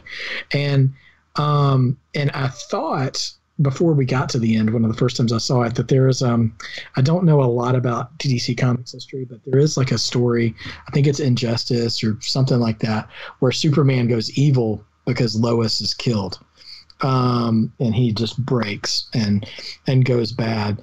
And so, to take that, and maybe that's what the "Am I Too Soon" thing is about. But for that to be the whole key, and then they build up, with, this is a whole nother thing, but when Superman has the vision of his dead father somehow on top of a mountain, whose memory is not tied to some codex, so I don't know how that happened. And he tells a story about how when he was so miserable and haunted by this traumatic experience, when he met Martha, she became his world, and she helped him cope through all the haunting, traumatic things in his life and kept him stable. Again, it's like the person that you find as your love is your anchor to things. So it's again reinforcing that Lois is somehow really important to Superman, and he gets a little schmaltzy, sappy line to her right before he dies, and that's about it. But but somehow the key to resolving all this is Martha instead, and so it's just, I don't know. It all seems very messy. I don't quite get it. Real quick, back on the whole subject of whether to like the Marvel formula of have all these characters have their own individual movie and then bring them together, or throw them all together within 1 to 2 movies between BVS and Justice League. It's so much more rewarding. I think if DC was being honest, the real reason that they would say that they didn't do this is because they just didn't think they had the quality of storytellers to pull it off, to make people care about a Cyborg movie, or maybe even, a Flash movie or something like that. So I think they just lacked the confidence, and maybe they just wanted to, just rush it too. And so they just decided, well, maybe if we can create something cool with a lot of them together, then people will want to go see the standalones. But if you think about it, like even especially in TV shows, so many of the TV shows that I've been interested in have been these bigger stories based on books, and the characters start out split up. And then you know that they're probably some of them are going to come together by the end. But part of the excitement and fun is like waiting for this meetup between them, and yes. this may build over, 3 seasons, 5 seasons, whatever. And then they finally do. And you're like, holy crap, it's happening.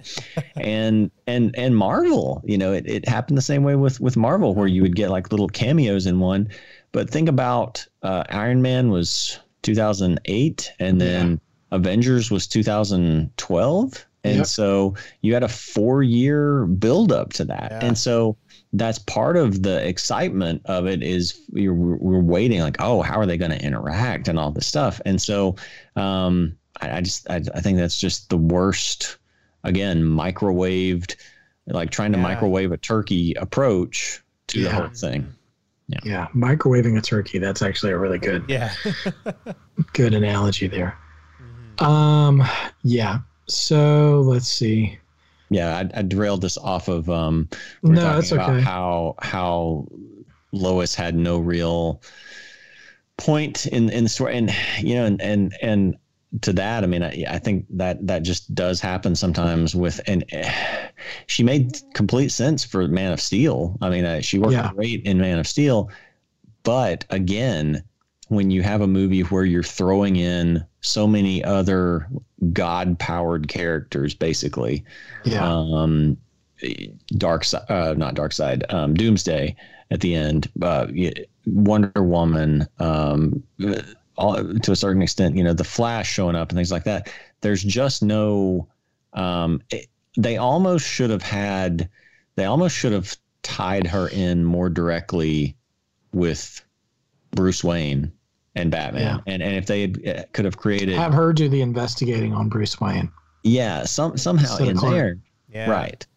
And maybe you even have the conflict presented as Lex. I don't know how this would have been, because I'm just now thinking this off the top of my head, but just thinking about how useless she was in a lot of ways for her, at least her storyline.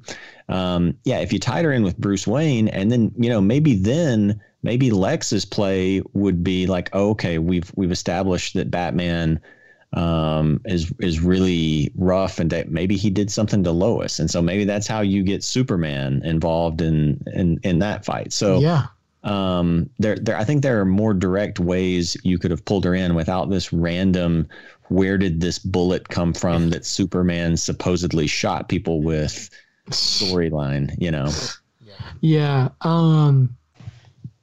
I love, they set her up as a continuation from who she was in Man of Steel at the beginning, because she has this quote at the beginning. She goes, "I'm not a lady, I'm a journalist."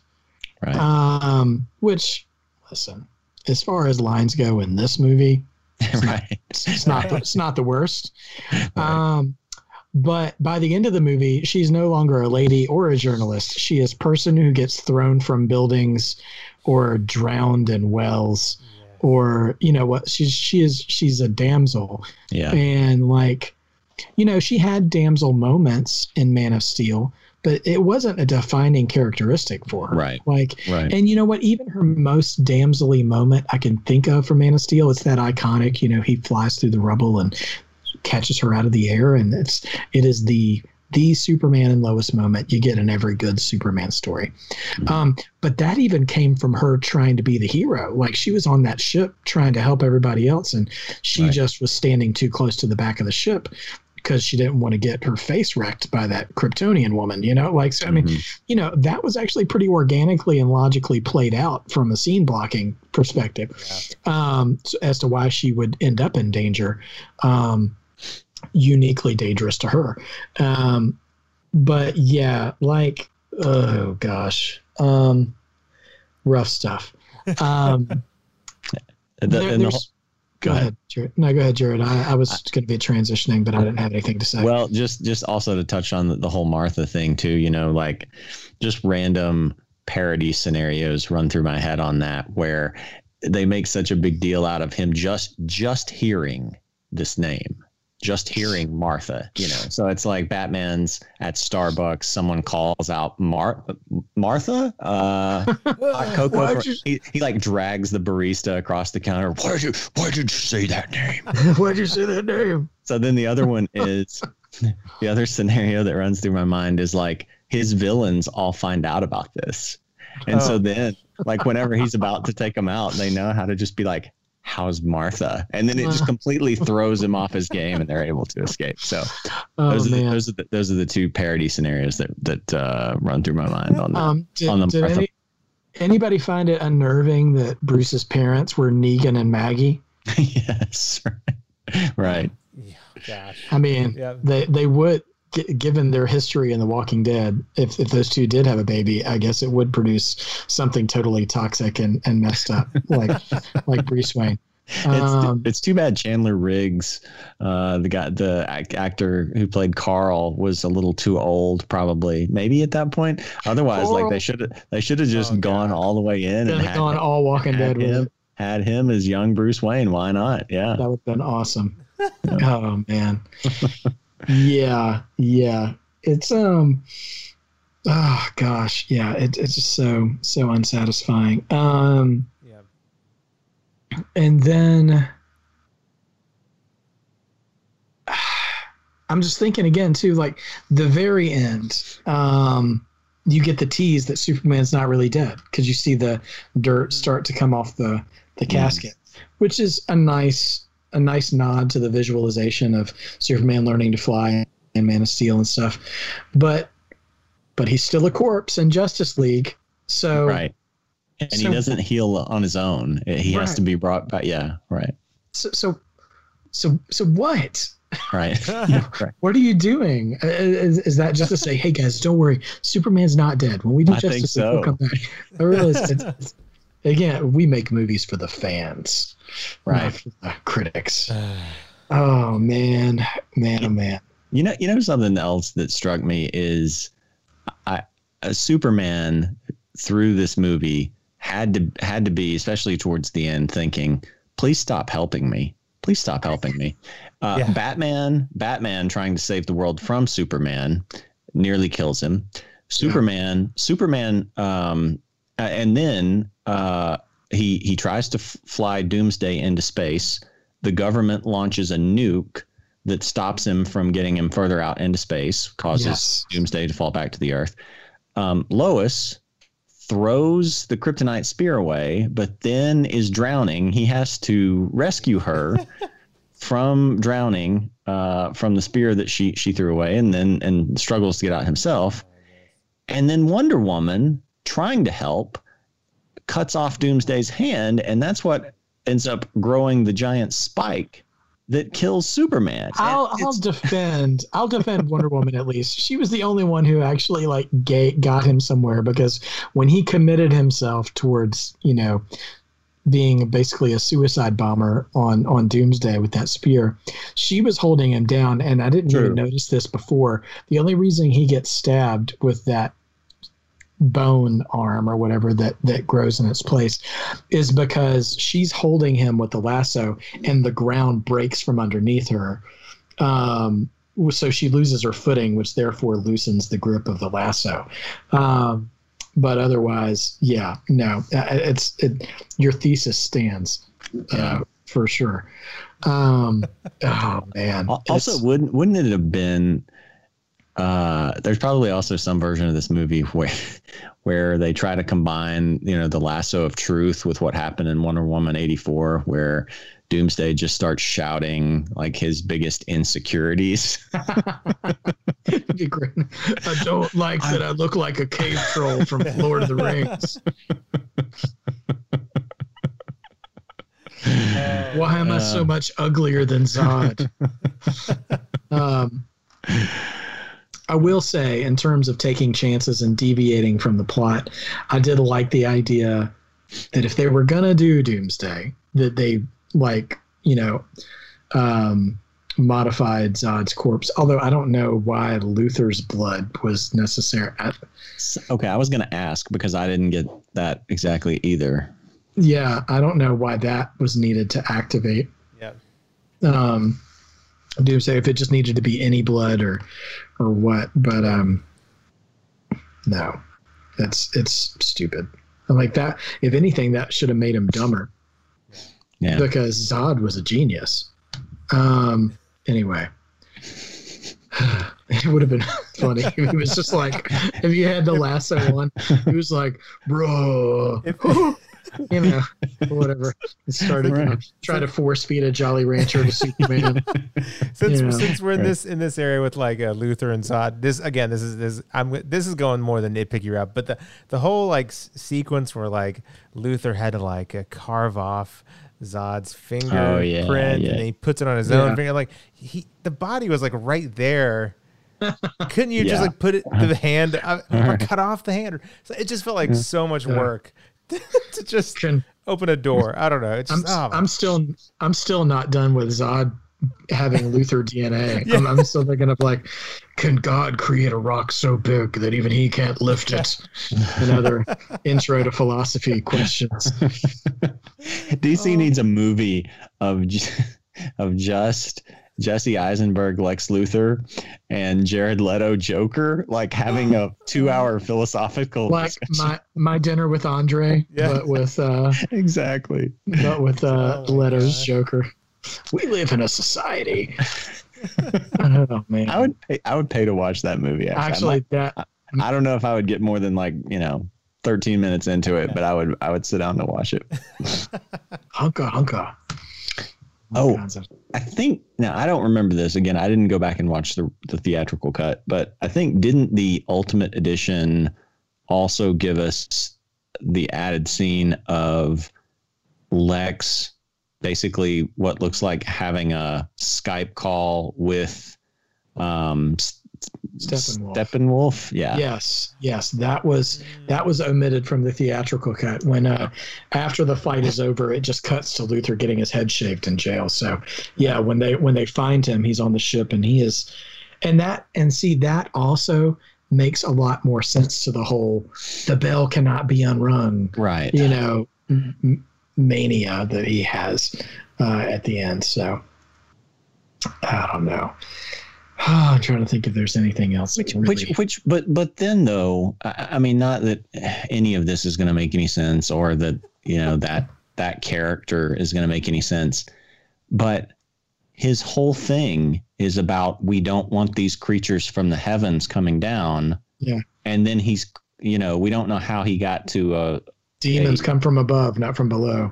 Right. And then how does he then get to a call? We don't know how he got into that little, again, like Krypton version of a Skype call, but he seems then happy about it once he's in prison. So you went from, no, I don't like this guy who looks like us, but the over the top terrifying guy, now I want him to come on down, Yeah, right. No, I don't understand that at all. But again, like any character that wasn't Superman or Batman and maybe Wonder Woman, like they just wanted to show you so they could say they showed you. Like, I mean, Steppenwolf was basically just like that Flash scene and that Aquaman scene and Cyborg scene and stuff. So yeah, it just, It's a bunch of nonsense. And we have to touch on the fact that, did Lex Luthor create the logos for the Justice League members? Right. That's a good question. This was a popular online debate before too, because you know, Flash is not as, I don't know. I don't think the Flash is like the Flash yet, you know, and Aquaman, so it's like he just, created them for them. Yeah, I don't know. Think too hard, we'll go cross-eyed. Yeah. Oh man, I'm trying to think if there was any other things to think about. I chuckled at Bruce's email to Diana, like, this photo doesn't belong to you. And then he skips down some lines. It is you. I wasn't sure if that was like meant to be like for the audience, or I wasn't sure on that. Yeah. No, in line of more stupid Bruce lines, it it sounded like such like Lord of the Rings fan fiction or something to me, and that might even be overselling it. Is once he and Clark make peace, and they've decided that Bruce is going to go save Martha, and Superman's going to go deal with Doomsday or whatever. He's like, you can trust me on this. Martha will not die tonight. Like, we just say your mom, dude. Like, we already know the Martha thing is there. Like, you can trust me. I won't let her die. It's such a Martha will not die tonight. It sounds actually not even Lord of the Rings. It sounds like a Princess Bride fan fiction line or something. Like, it sounds like something Inigo Montoya would say to the Dread Pirate Roberts. Oh, yeah. I swear on my life, the life of my father, you will reach the ground alive. You will reach the top alive. That's what it sounded like to me. And I'm like, no. That being said, circling back around to a positive, when he saves Martha, awesome scene, and capped off by a pretty truly funny line from Martha herself too. She's like, "I'm a friend of your son's." She's like, "Yeah, I figured." Just from the look of you. No, I think she says the cape. The cape. Yeah. The cape. Yeah. Good line there. Although, Batman, listen, I know even in The Dark Knight Returns, he's got a major edge to him. He is more violent in some ways.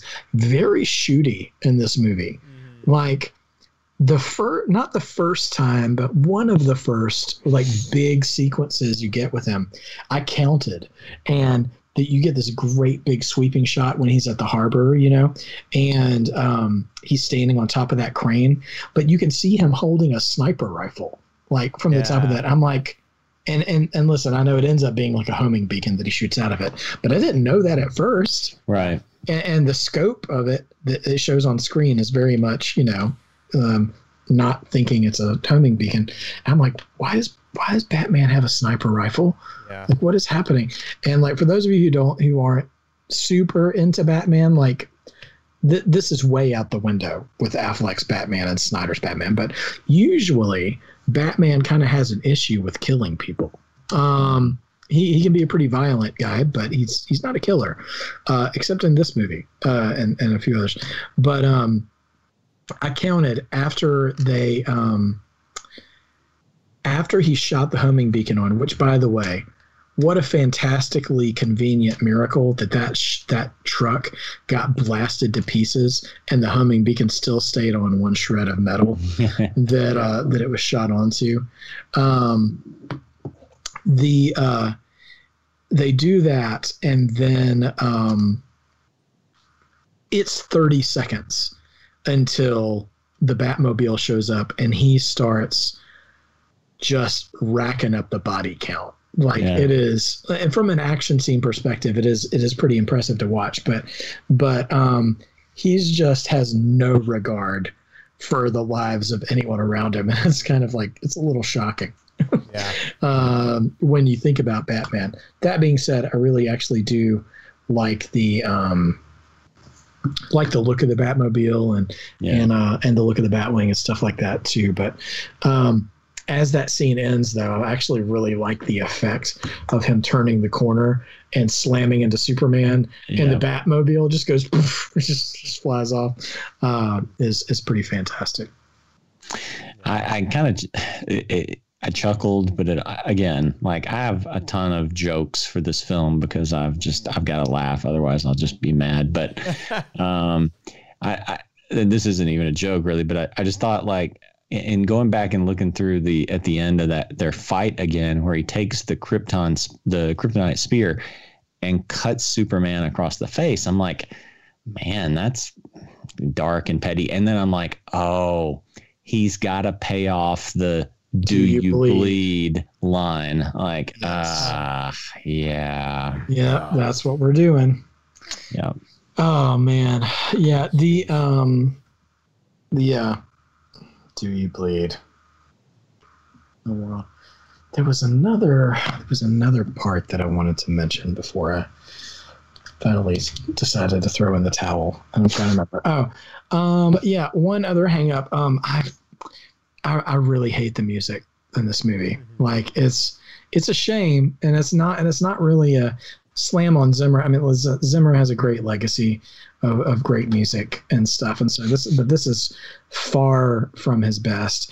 And they even took the good part of Superman's theme and like did this sort of inverse minor step kind of version. You hear it when he shows up in the desert to save Lois from the mercenaries. It's very kind of industrial or sort of techno sounding instead of orchestral, and I don't like it.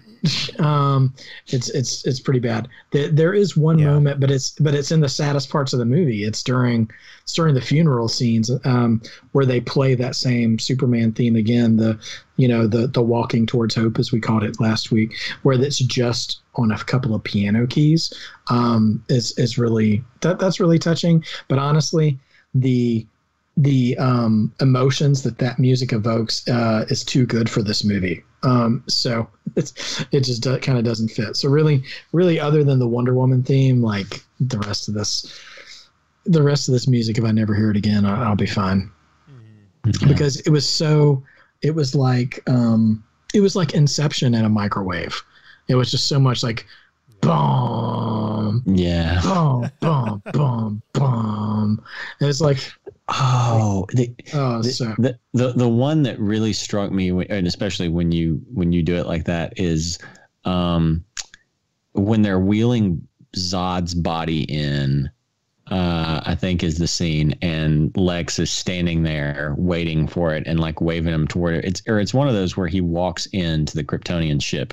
Go back and watch it, and it's that, like, it's just the microcosm of exactly what you're talking about there. And it reminded me, now that you talk about it, I remember having this thought during the movie, is that it was almost like a play or something. I mean, I guess not exactly, but it was like Phantom of the Opera type thing to me, where it's just like this exaggerated music and this sort of like stagey, sort of over the top type of thing. That was what it reminded me of.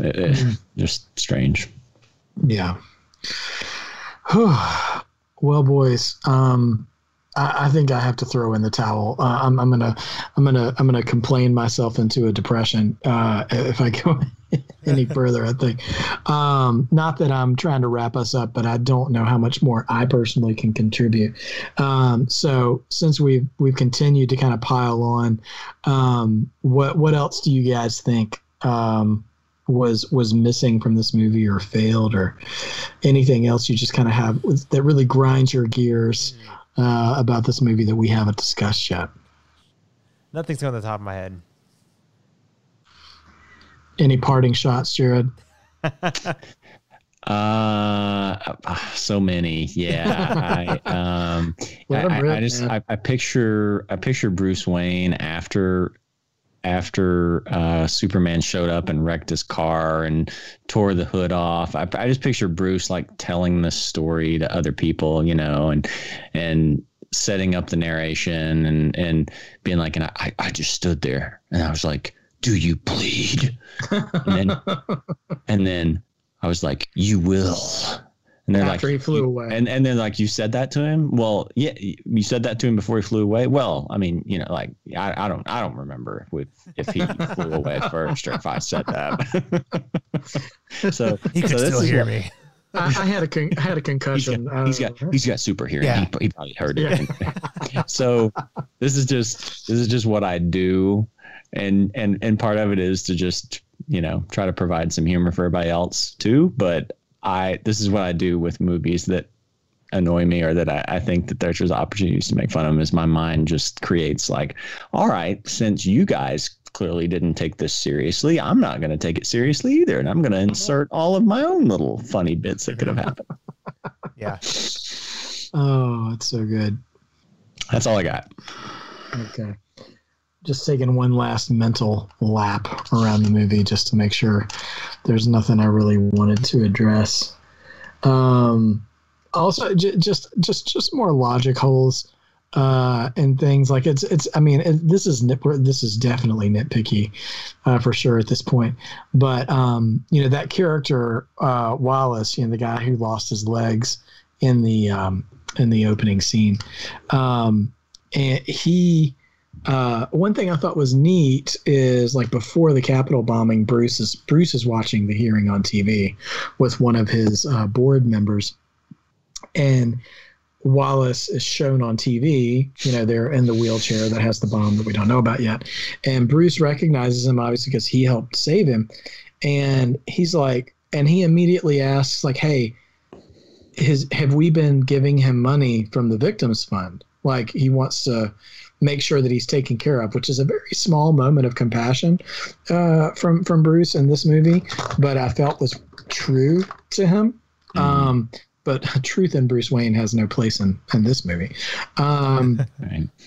But they're like, yes, sir, he has been, but he's been sending them back, and they have all these like giant red Sharpie threatening messages, which we come to find, I think, are from Luther, really, or something. But yeah, but at the same time, there's been like 10 checks at this point, and this is the first Bruce is hearing of it. Right. Could you imagine running a company and sending payroll to someone who returns their paycheck back to you with death threats and stuff on them? Yeah. And they get stacked 10 deep before you ever hear about it? Like, right. What kind of, I mean, and he's like, why have I not heard of this until now? And I'm like, great question. Apparently you guys just wrote an evacuation plan after everybody died. So, you know, maybe this just was at the bottom of the pile. Yeah, it's ridiculous. Right. Yeah. Bruce is not the best CEO. You know, good companies, it's top down. And so when we start seeing all these problems, maybe you're a great Batman, but yeah, you're dropping the ball as Bruce Wayne. Oh my gosh. Yeah. Well, I think we have overloaded our opinions on Batman v Superman. I'm sure there's more we could say, but I'm sure we've said our piece and then some. So I want to thank you guys for joining us this evening for the episode How I Met Your Martha. And if you have the time and the stomach to watch Batman v Superman, I think we're all in agreement that if you have the choice between the theatrical and Ultimate Edition, you will get more context with the Ultimate Edition, but you'll save yourself half an hour if you watch the theatrical edition. So the choice is yours, really. So there is your information right there. Next week, we are going to experience a major uptick in quality. We'll be watching Patty Jenkins' Wonder Woman solo film, and discussing that, where there's a lot more hope, a lot more positivity, and honestly a story that makes a little bit more sense, which is nice. So anyway, thank you guys for joining us. Check us out on Instagram, anywhere you get your podcasts. We're on Facebook and Twitter as well. And we look forward to joining you for our next step down the DC Universe rabbit hole next week. But until then, and until next time, keep working on your night cheese.